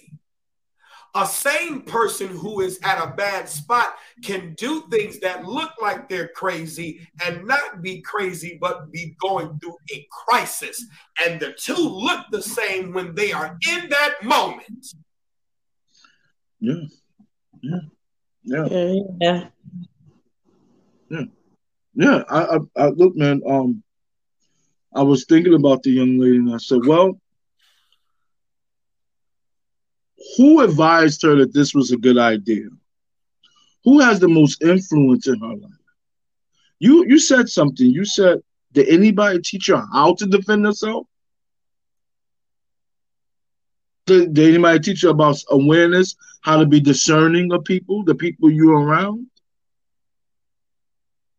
You know, I know of a lot of people who have been, what's the word? How do you say it? They've been terminated. Mm-hmm. And they were with people that everybody would have counted as a friend. Oh, that's family, y'all. But you don't know that person's heart. You don't know. You really didn't see the signs that person was extremely jealous of you, envious of your position. Where I work, people are envious of my position because of the title. So when I see it, I'm different. I'm 40. I'm from East New York, Brooklyn. I have a way I was raised to deal with conflict, and I have a way I deal with it now, especially as a gun owner. I deal with it a little differently. I approach a young man, I say, hey, can I talk to you? Yeah. I notice that whenever I have the table and talking, you interject with a totally different subject. And it's always in the direction of trying to expose me for something that's not true. You do it with a smile on your face, but here's what I'm guessing. There's really a snarl in your heart. So I'm asking you right now, man to man, do we have a problem? What can I do for us to have a better relationship? Oh, no, man, no, I'm just joking. Come on, man, no. No, man, no. I let you get away with it this Saturday, that Saturday, and that Saturday. Do we need to have a conversation? And a lot of times, there are men that don't even know how to have these type of confrontations without it turning to fisticuffs and gunshots. And you know what? I'm just going to put something in his drink. Notice you said confrontations instead of conversations. Which one do you want to have? Do we want to have confrontations or do we want to have conversations? Remember I said understand. Conversations. Remember I said understand the trauma. Understand the trauma. And see, remember what I just talked about earlier. Energy, patience, teaching, coaching, advocacy. See, trauma and patience cannot live in the same room. No. Trauma and patience cannot live in the same room. And so if you are not honest about your traumas, do you even have the patience to have a conversation? And that's a good thing because like when I go to my daughter's school, like I let her speak in front of me, and it's like I tell the teachers and the principal, like I give her the opportunity to talk because growing up we was taught to, don't talk back when I'm talking to you. Well, how do you know what I'm feeling if I can't say anything? And then I just got to be quiet and do what you say, like I'm some type of prisoner or like, I don't want to feel like I'm walking around, yes, sir, no, sir. And I'm not even in the military. I don't got no rank. I never have no rank, and it's like, where's my part in this family? I wouldn't feel like I'm a family member. I would feel like I'm an outsider because the way I'm being talked to. So it's like I wouldn't want to open up to you if you're not allowing me to express how I feel about a situation. So when I go to school, I'm gonna like be in defense mode of whoever say something to me because of what just happened to me at home and how they respond to me when I have something to say. And that could go outside of just home. It could also go to your work. Like if you having like your bad day at home could trigger how you going to in school, just walking down the block or anything. So sometimes if you don't approach a person the right way, like that could all means a lot. Especially if you coming from like I come from a house where my grandma didn't tell me good morning, but she'll look at the boys without no problem. Oh, y'all ready for y'all day? Like no one did nothing to this lady. This is a brand new day. The sun is shining. You should thank the Lord. You got a Bible. Why not use it? And then you turn around and you look at me and you just vague on everything. The food ready. Can I get a hello? How did you sleep? I know you have problems going upstairs. Your legs okay? And it's like even to this day, she it's like that's just how I guess her era grew up catering to men because that's what they were to do. But I don't know if it's like a thing that she has with girls, a grudge or so, but women probably were catty back in the day. And it's like she don't trust no woman outside of the one she grew up with. I can see that. I just want you to know your voice matters and encourage your daughter to say things that are realistic every day because I wish that someone in the community would have gotten to you to tell you about your grandmother's trauma so that you could understand that though you should get a good morning every day, I'm going to say good morning to me. And I'm not going to always expect, though you should, but I'm not going to always expect them to give me the best all the time because sometimes the best may be hard to come by. And I feel like when I go in the bathroom, like, and it is, and when I noticed that, I was about like in the sixth grade when I started being bold enough to say stuff to her. Because it was more so like, you know what, I had it with this. Like, if ain't nobody gonna say it, I'm gonna be the first one to say it. And I don't care how she feel about it. And I recall she used to take one of my little brothers everywhere with her, grocery store and everything. And I had a little sister a few years younger than me.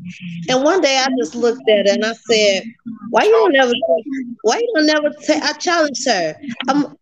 I, I, Keep going, Miss Studs. I said, why you don't never take my Juanita with you? She said, because it's hard talking to her and telling her what to do. I said, well, she won't never know nothing if you don't teach her. So you need to start taking her with you more. Maybe she'll learn how to conduct herself as a woman outside. Didn't you take me with you when I was around that age? I didn't. I turned out fine. But if you keep her in the house, how you expect her? That's like taking a dog and keeping it in the house all day and expecting it not to piss and shit in the house, and then you whooping it because it's pissing and shit in the house where you wasn't at home to take it outside. So you can't get mad at the dog. Be mad at yourself. Correct. Correct. Yeah, very correct. And Sunshine Griffin, it should be taught in the classroom, but that's going back to the very problem we were discussing earlier. To get these things taught in the classroom takes a legislative effort, which means politics would have to agree that family matters. I'm going to reveal something to you right now that is controversial, but it's very necessary. If you go to the Democrat platform, right? I'm going to go to that website right now and I'm going to pull it up, right? I think it is extremely important. Hold on, let me go to the Democratic Party website. And like I said, I'm not a Republican or a Democrat. I'm not conservative nor liberal. I am an independent. It depends on the issue which side I swing to. But things are what they are. And I think it's important that if we're talking about politics, which we're not, but let's go there. If we're talking about that, let me share the website because I want you to see what I'm looking at. I'm looking at, you're right, you do have to do this at home, but this is what I'm looking at. The Democratic Party website. You can literally go to their website and you can look at the where we stand, right? And you can look at the party platform. And there is a downloadable PDF. Here it is. I did the research. When you look at the downloadable PDF and it pops up, you go inside and you look at it. Do you see anywhere in this platform, it's all right here, do you see anything that says anything about the family?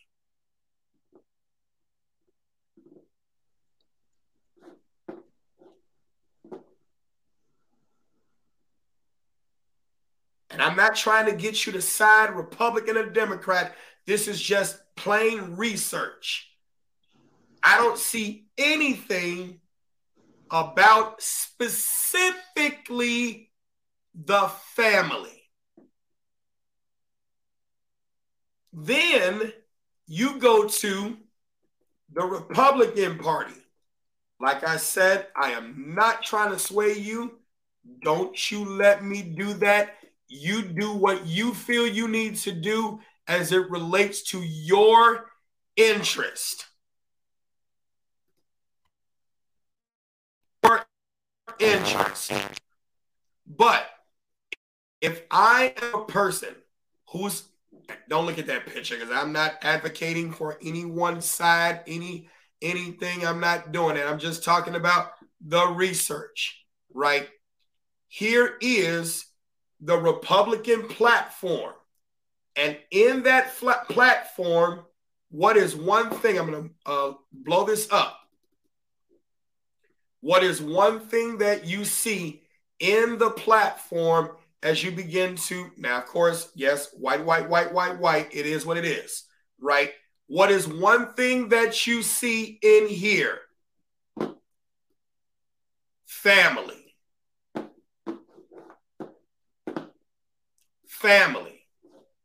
Yeah, I had took a course once. It was like called the Get Ahead program. I used to live in Danville, Illinois, and it had basically taught us the difference between how basically it's just call it what it is, the white community versus the black community, how they pay for their child's education, how they don't sit and let their children interact in the games and stuff all day long. They're sitting around and tutoring. They still do games and activities, but they have a time, like you said, it's a time and a limit to how they do things, and it gives them structure on how to be successful. Well, we too busy arguing, fighting, going out, drinking, partying, and worried about the next person's household and the latest gossip, and we too distracted on what's really going on in the world. Well, they literally teaching their kids about real estate, teaching their kids about like how to determine what friends are good for you, and like they're teaching them these things. Well, we just all messed up as a community.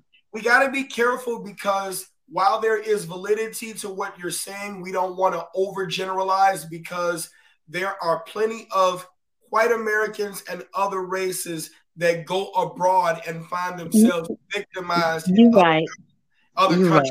So I know where you're coming from. I'm just providing that context for those who would make those comments to say, well, we got white folks that do it. You know what I'm saying?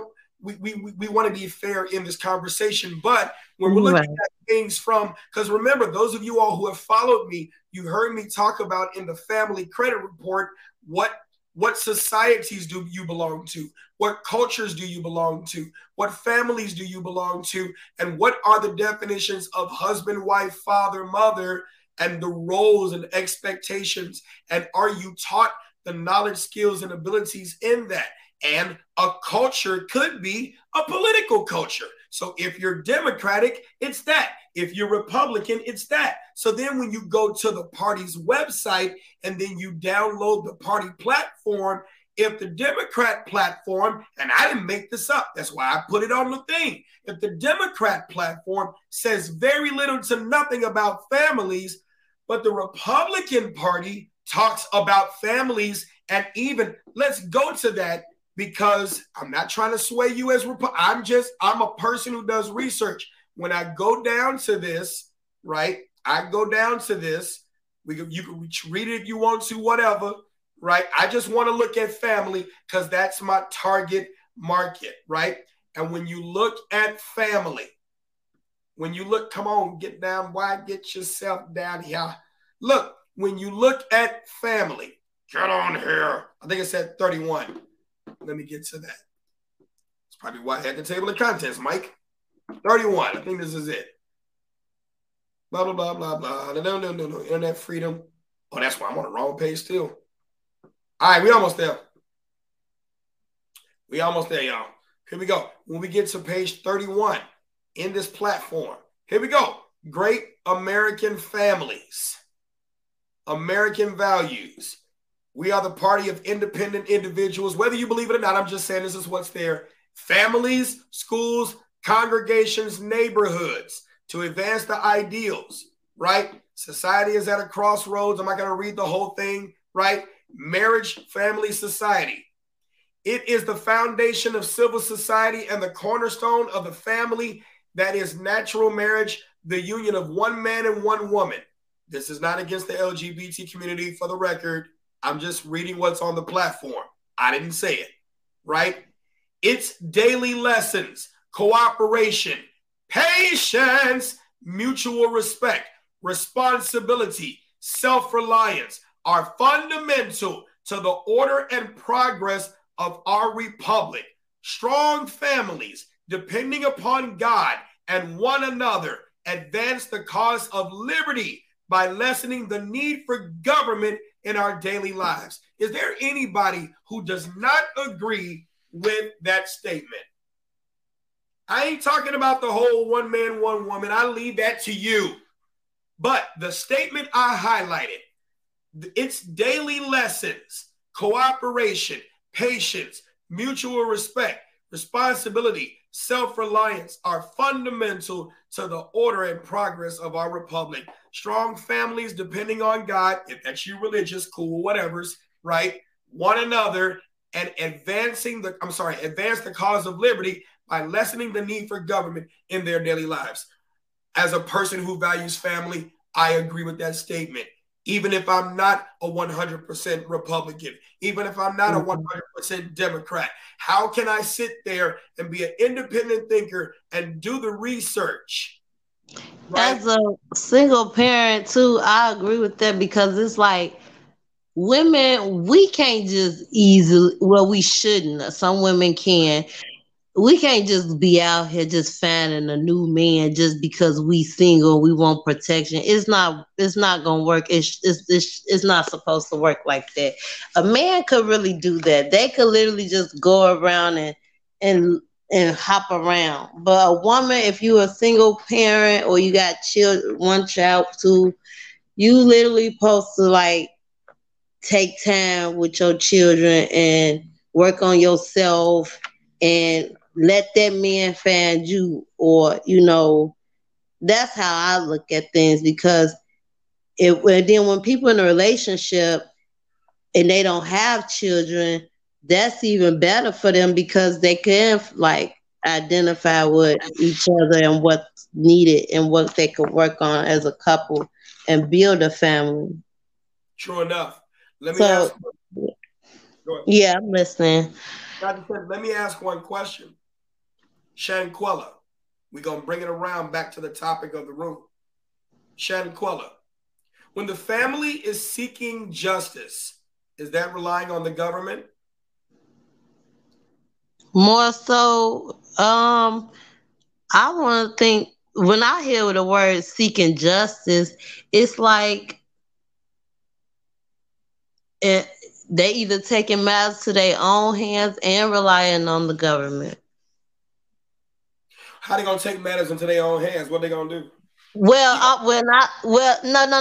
I'm just saying, like, you know how like sometimes when you going through court, they'll tell you not to go and discuss the case. It's an open case, but by this being from another country, they could probably go and seek more information from what they know, and if they decide to take matters to their own hands, they could plan on doing whatever they want to do. So what if the court speaks Spanish? Yeah, that's something they might have to, and they probably don't even have the money for interpreter. I'm just saying, what's the Spanish word for an attorney? I don't even know that. See, look, I'm not even abogado. I know abogado. I'm just saying. Well, if you don't know, if we don't know the Spanish word for an attorney, how you gonna get justice? Exactly, and that's what I was explaining. Like, because I'm saying to myself, like, that's the thing. Like, they only could go off for hearsay right now. They don't know the truth, and that's the. But here's this. That's a good point. Yeah. How are they going to get justice for this young lady if the government doesn't, and they're not going to outright say, I guarantee you, with as big as my following is, I ain't saying I'm like Lil Durk or whomever got a huge, but with what I got, I hear people telling me I watch your videos all the time. I wouldn't be surprised if there is someone from the Mexican government watching this and saying, I'm glad he's saying it because I can't. We don't have no interest in solving your problem.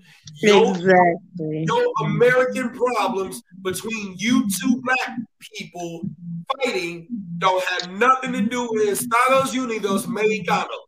It don't have nothing to do with it. You did it here, but we're not going to get into an international beef because you two Americans can't get it out. It's commonplace in America.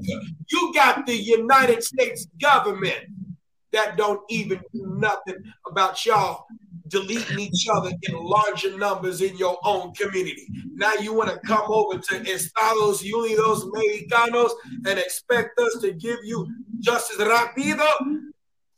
And that's something I thought too. And at first I was thinking that I'm like, they probably looking at it as like, okay, black on black crime next. And it's just how it goes. And then it's like, even though like I might listen to certain music because it's basically on the radio, I go to 104.3, certain songs be on there.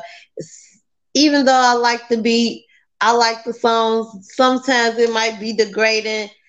Like, I'm trying to less like listen to certain things now that I'm like getting older and I'm going into a certain career pattern in my life. It's like it's leading me away from that rap. So it's like I don't like it like I used to like it. What's 911 in Mexico?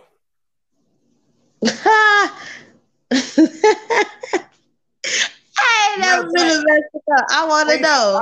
See, we ain't talking about you. I'm just saying, just period. No, I'm serious. I want to know. I like stuff like this because when you ask those questions, Sure, I need to know what that is because if I decide to take a trip, I need to know what my resources and where to goes in case of emergency. How to say where's the nearest hospital, where's the nearest police station. I need to know those things. What's the international code for the United States of America?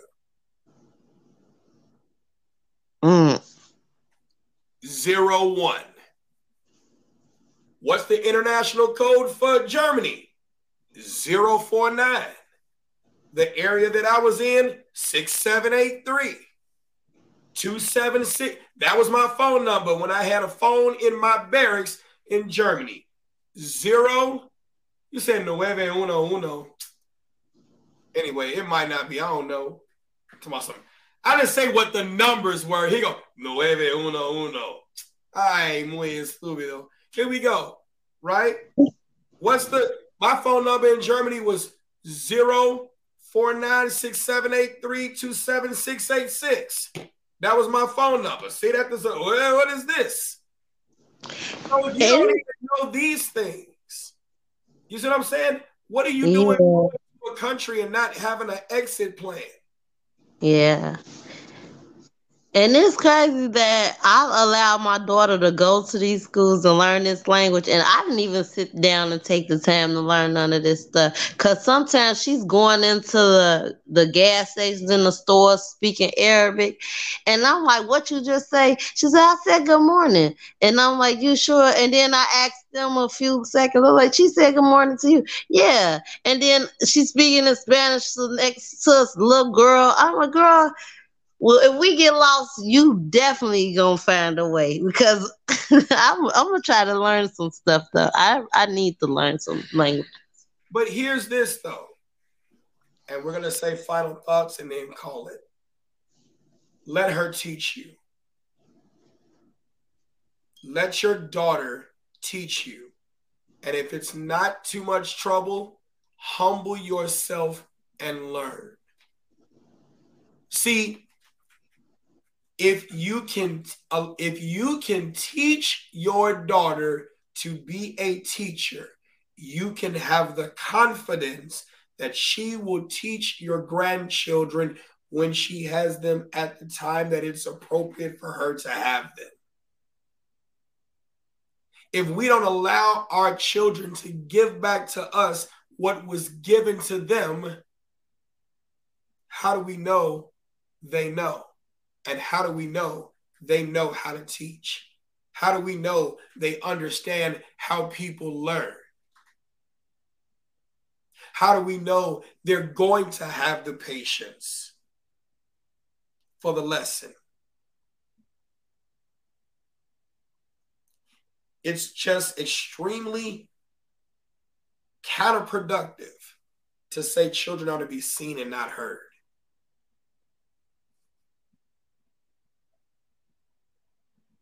We got to do better. We can do better. Hopefully we will do better.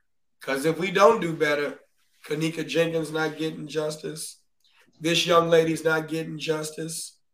And we sit there and say things about when more well-to-do neighborhoods get into active shootings, thoughts and prayers, rinse and repeat. It's the same thing in our community too. And we have become so desensitized about death, we don't even dress up for it anymore. We just get an airbrushed t-shirt. And that's it. Final thoughts. One of my final thoughts is that what it takes to think of someone else's trauma before you just trying to get yourself to be understood. That takes a level of humbling that a lot of people are not willing to go to and then wonder why they're not successful in their relationship. I've learned at this stage of life, humility is worth its weight.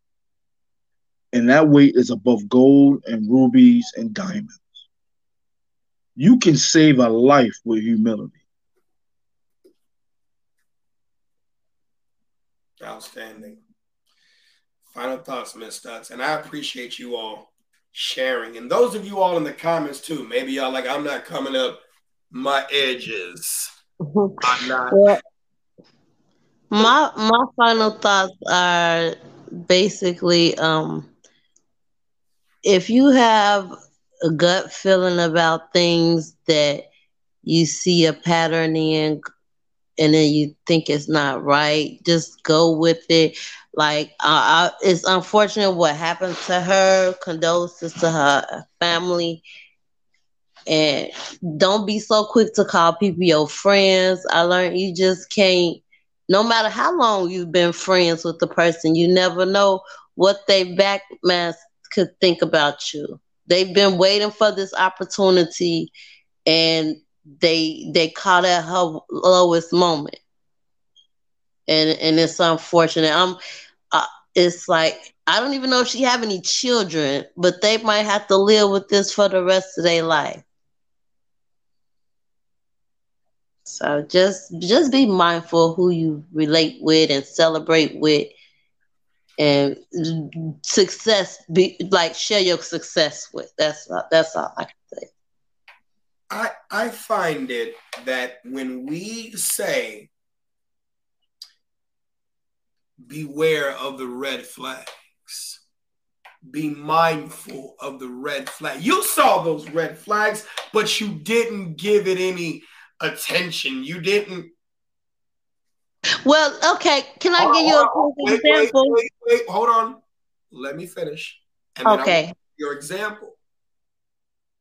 Because when we say that, what's the difference between a red stop sign and a red stop light if you have to stop at both of them?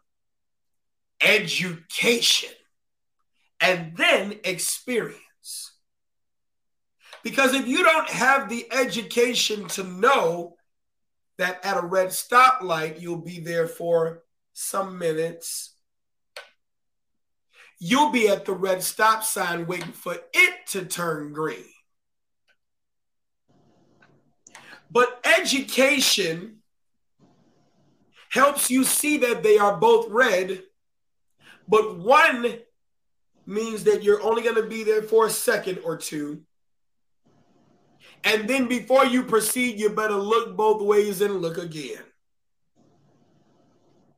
And then people put so much trust in a green light with the expectation that the other person who has the red light is going to stop because a red stop light is stronger than a red stop sign, and then get into a collision when they had the green light.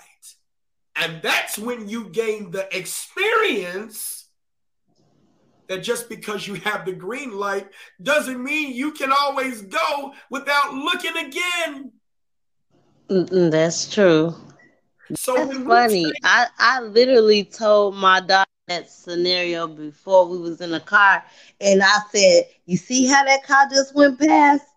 I said, "See, if had I would have went a few seconds, we would have been hit." And it looked so clear before I even got ready to put my foot on the accelerator. And then it's like, she was like, "Yeah, I see what you mean." And then as far as my example, I worked with a girl one day, and she just was like, we normally talk, and then one day she was like, "What's your name?" And I was like, "Marquita." And she was like, "Well, bitch, my name." I'm like, "Hold on, that ain't my name. My mama ain't named me that." And she's like, "Well, that's what I call all my friends." I said, "I'm not your friend. I'm your coworker, but you can call me Marquita. Now, what's your name?" And she's like, "Well, you can call me bitch." And then I said, "Okay, how does this sound?" "Okay, bitch." And then if I was to get into it with you and I decided to say that word a little harshly, how would you know if I was being your friend or your enemy? So it's like, that's why I say I stopped that right in the door. I knew that red flag. Like, some people is okay with it. This generation is okay with that word. We not doing that here. Outstanding. Two comments Are you silly, Charles? 2 comments. It's a thing. I'm glad she said that. That's amazing. Here we go. 3 comments I'm going to read. Grounded Roots says, no, and I'm going to read yours again, Rachel Survival League. And please, if you value this conversation, please smash that like button. Please hit the subscribe button. Please consider donating $5 so I can give more children's books. Not begging, just asking. Let's continue. You said, no, she had no children. During an interview, her father said he would never have any grandchildren and he would never be able to walk her down the aisle. I don't know what to make of that, Grounded Roots. I hope you're still here. I need some context for that one. Did he see something in her? I need more. I'm curious. Are you curious, Charles? I'm curious as to what was said. Amen. We need some context. We need some context. I have 3 daughters. And I'm thinking about that young lady in, what was that, Mexico they were in? Yeah. And I had a goddaughter tell her father, who's close to me, I'm going to Croatia because I like the beach. And he called me and said, can I borrow your van? And I knew what that meant. He's going to kidnap his daughter. And a lot of times, the mother raised her because she forced him out of the home. Another conversation, Mike. Yeah. And a lot of times, you said it. It's not a very popular thing you said, but you said a lot of these women are to blame for how their children come out because of what they taught them and didn't teach them. And my thing is, if we take it away from women and men, if we take it away from mommy and daddy, if we take it away from parents and we look at it as teacher, the teacher is responsible for the outcomes of the students and the lessons they learn. Now, the teacher is no longer responsible once that child has moved past that and gone into other grades, but immediately upon test time and making sure that they have mastery within the final few weeks, yeah, you're still responsible. And so I want to look at some other comments here because it's definitely important. Thank you, Sunshine Griffin, for the share. Rachel Survival League, and I'm going to get to the rest of you all. Rachel Survival League. People nowadays have a misconception of self-value and little to no sense of a moral compass. They just want to go viral, unstable, and inadequately adapt to manage their emotions. Rachel Survival League, is very important that you said that, but whose responsibility is to teach them about the conception of their self-value? And then it's just like, prime example, if you were in the military and I sat there and gave you a map and I gave you a compass and I gave you other land navigation tools, infilled you in the middle of a cornfield and said, find this point. How many of you can shoot an azimuth? How many of you know what true north is? Yeah, that face right there. You see what I'm saying? Trying to pull out a smartphone. Oh, no. You said asthma, right? Because I've had asthma. Not asthma, azimuth. Oh, I could, because I'm good at the asthma. I'm good at that. Hey, and you will be too when I snatch that phone away from you, and all of a sudden you see that Black Hawk flying out. Now you got to find your way. I'm just saying, how many people don't have a compass? They can't find their direction on land. So if you can't find your direction on land, what's a moral compass? And so when you got parents who want to go viral for embarrassing their children, can you blame the children for wanting to go viral for expressing their feelings in an environment where you don't need the phone, where you should be able to express your feelings and fail in a home where you're supposed to strategically fail so you can succeed by learning, because there's a lesson that should come after that failure? Hey, Mike, I have a question real quick. I was having a conversation and it would seem to me that people would rather entertain than provide assistance. And I was curious to when did that change in society? Because I remember when I was younger, the older folk, if they saw us fighting, they wouldn't pull out their old camcorders and watch and video record. They break it up, and get involved in the situation. And I wonder if it has something to do with the fact that a lot of us were raised by the TV and not a parent, especially during the era of when the crack,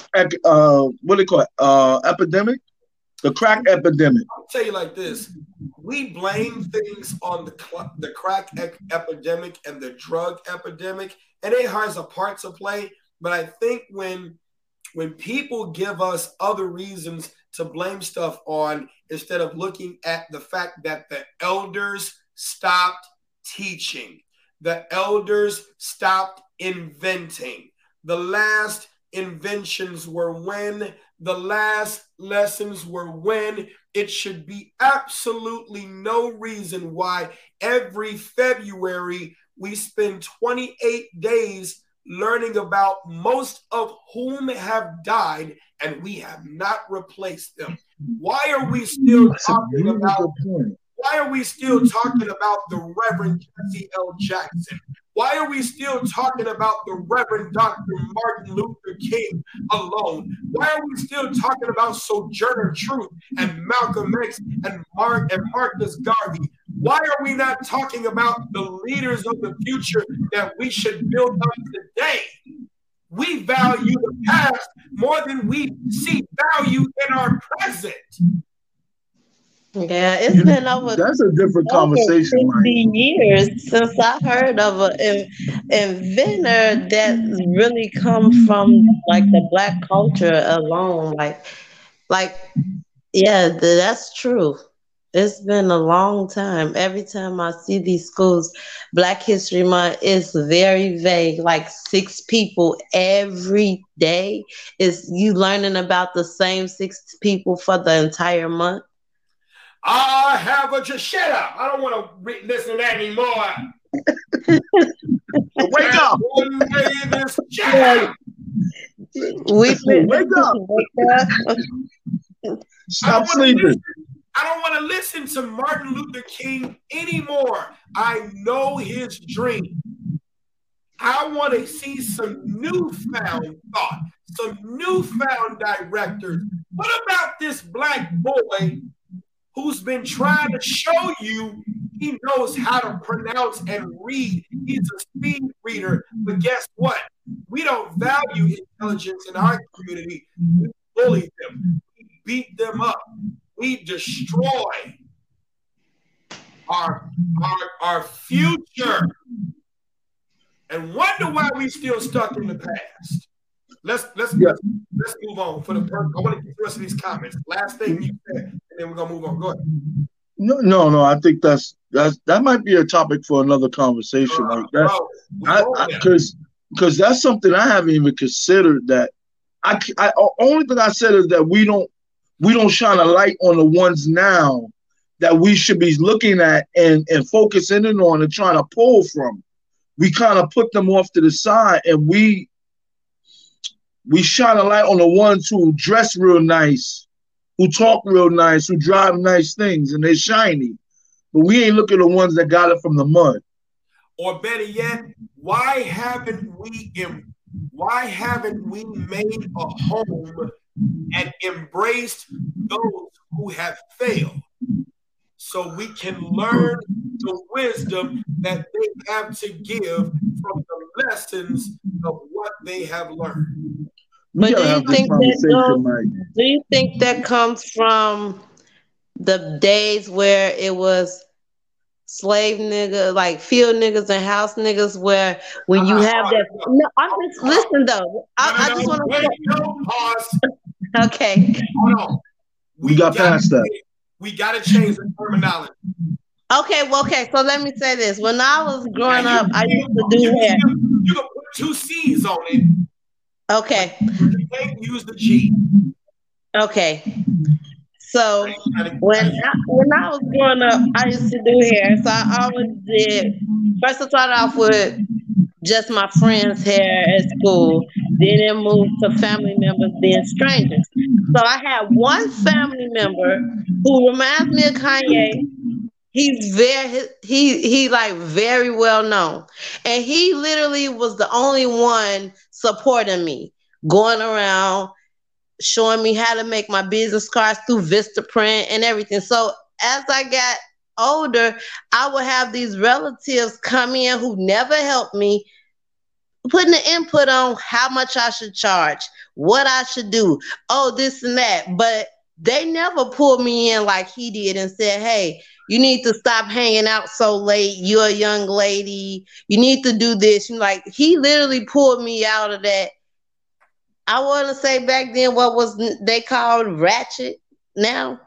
I wasn't as ratchet, but I was more like okay, I can do what I want to do. I make my own money. Can't nobody tell me nothing. I thought I was a little young, grown girl. So then it's like, when they come around, it's like they only going to get something, like what they using me. Like they want to get something out of it. And it's like, these people are very like resourceful. They know a lot of things. They could help me out with things I didn't know.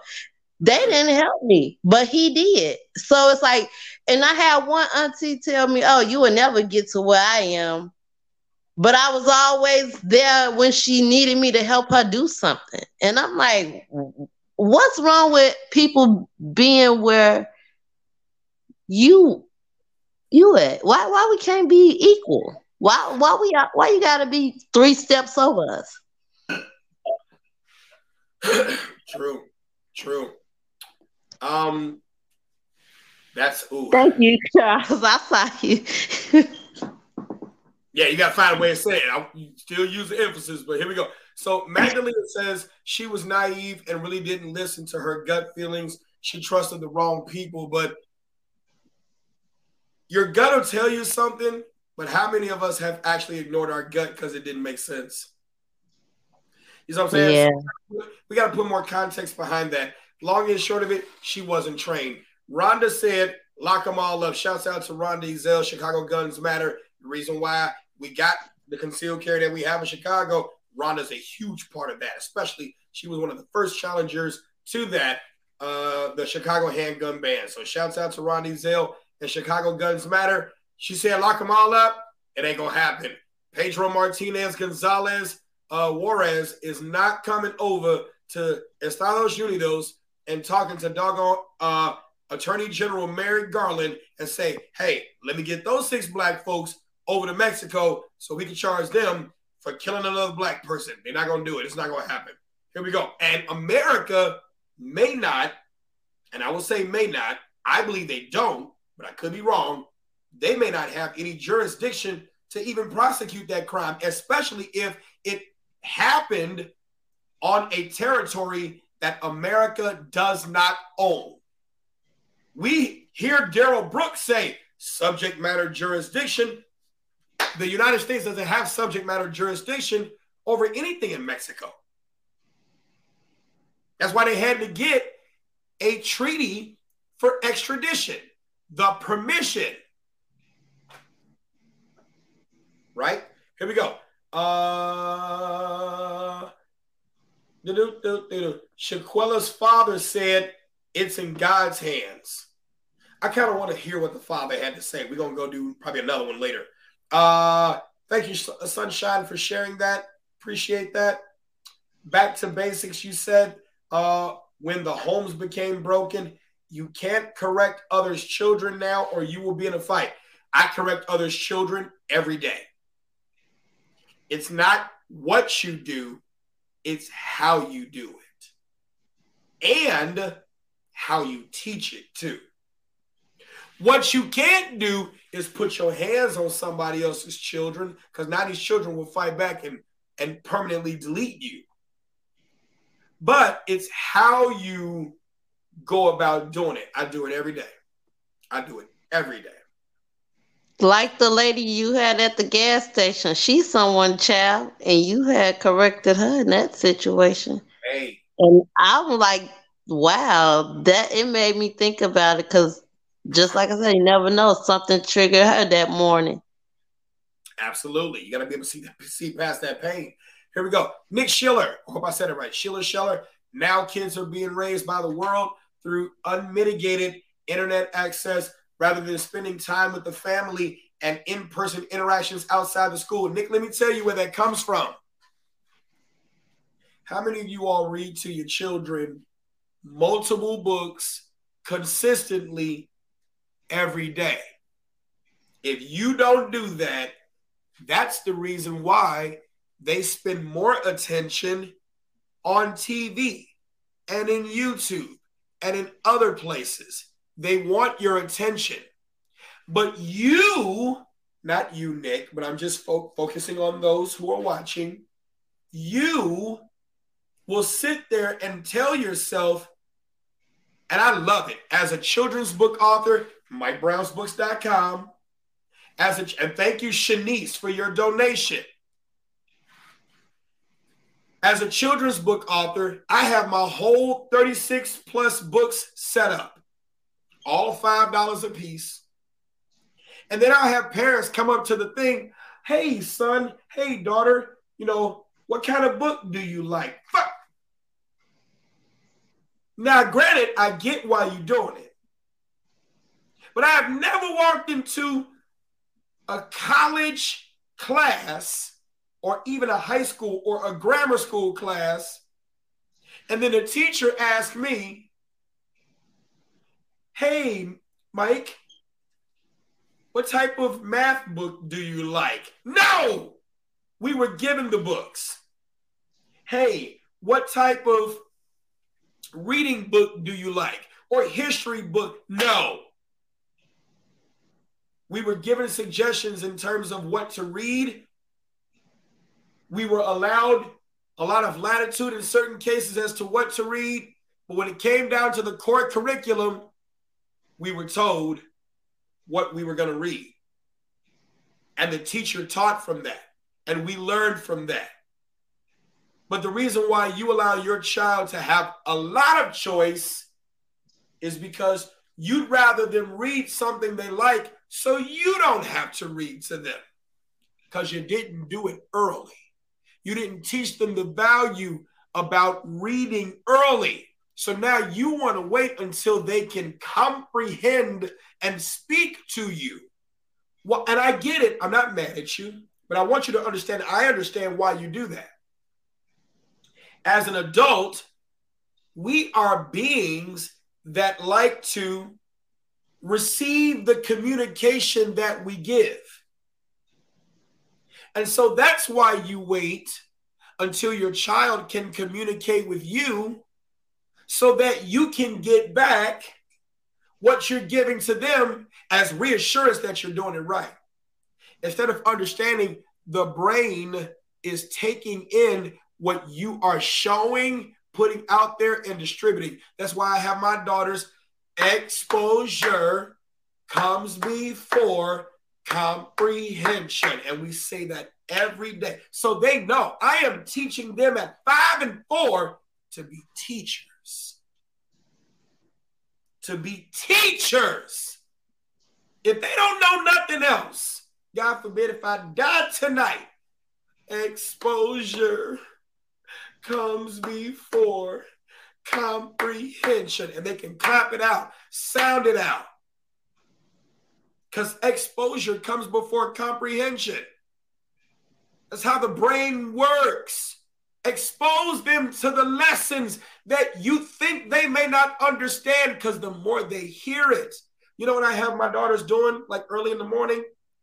Sometimes I have them doing 5 plus 5 is 10.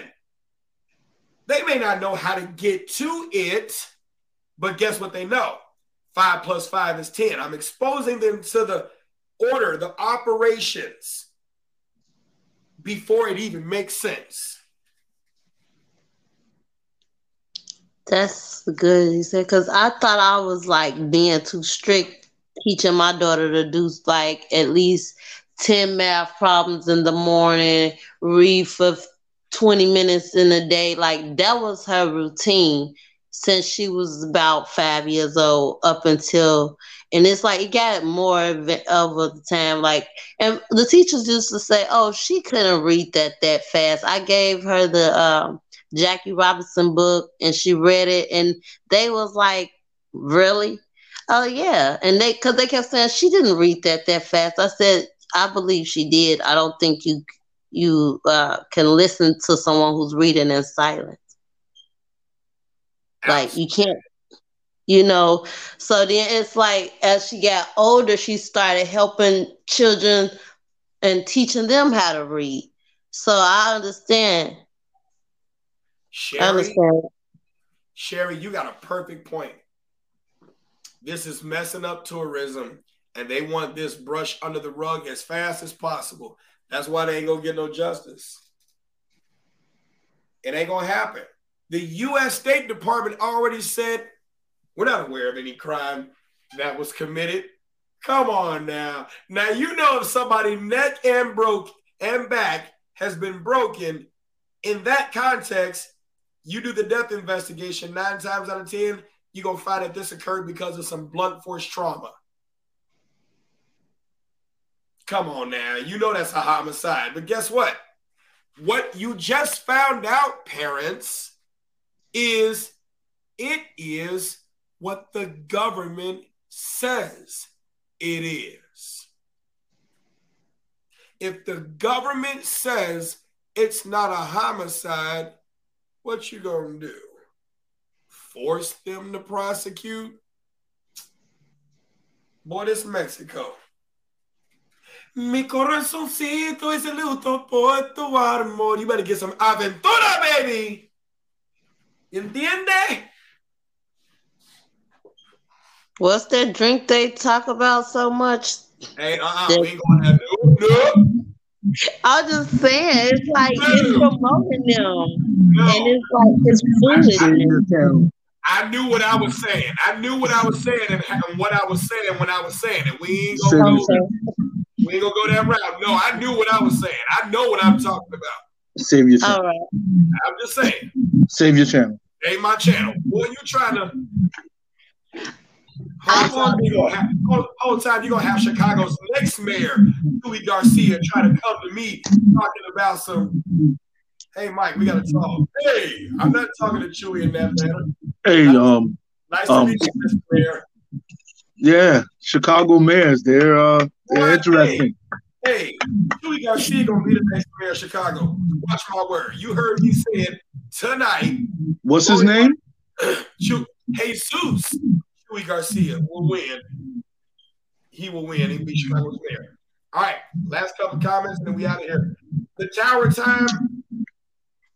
And you shall teach them diligently to your children, and shall talk of them when you sit in your house, and when you walk by the way, and when you lie down, and when you rise up. The best thing to teach God's word. And I'm going to leave it there, because I already know what channel that is. Hey, tower time. I got a proposition for you. I hope you still here.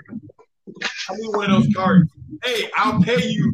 I'm a children's book author, and I know you all got one of those black cards that got the thing, and you put the literature in there. I want one. I need one for my books. Where can I get one?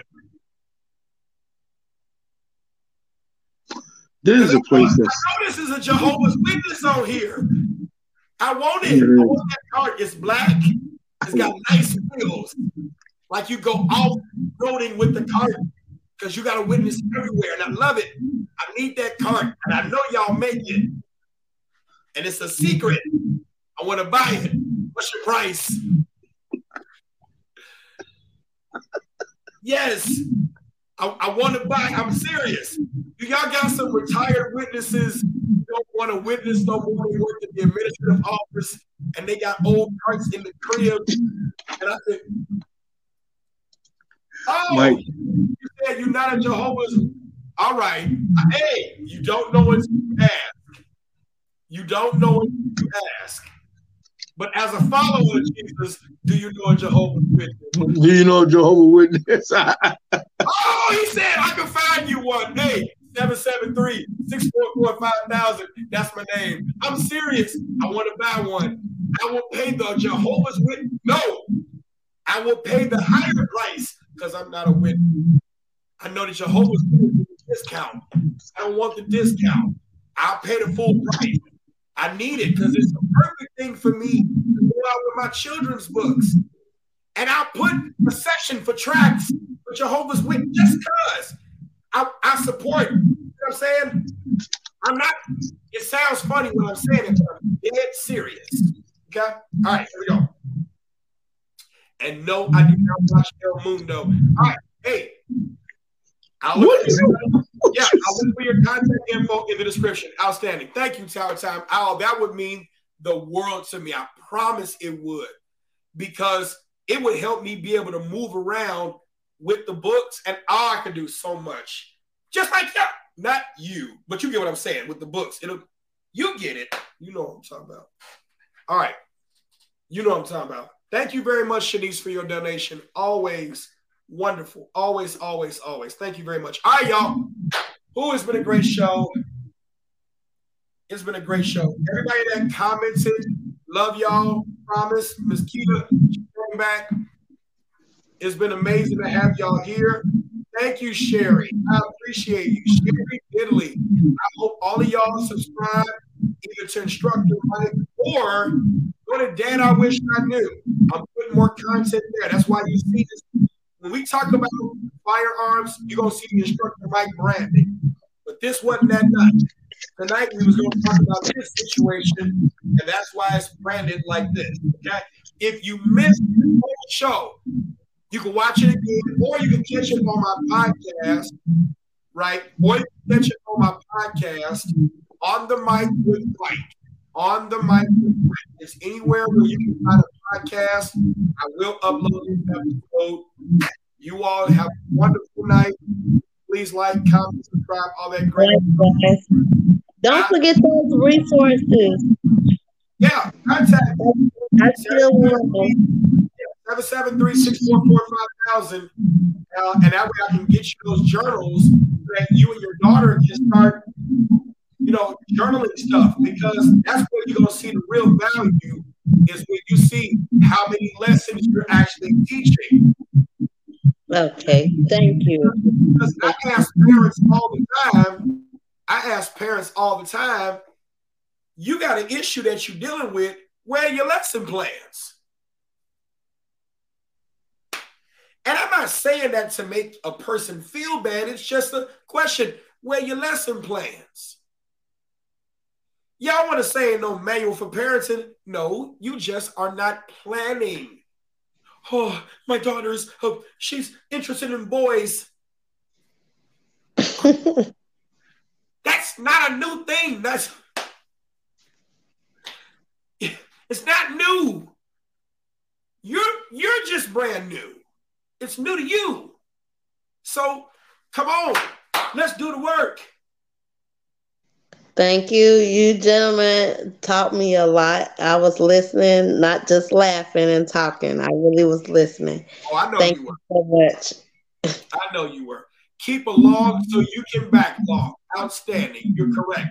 Trisha Conley, last one. Values must be taught at home. You can't expect your enemy to love you well enough to teach you how to learn how to love yourself. Thank you very much, Trisha, for the final word. And we are out of here. All right.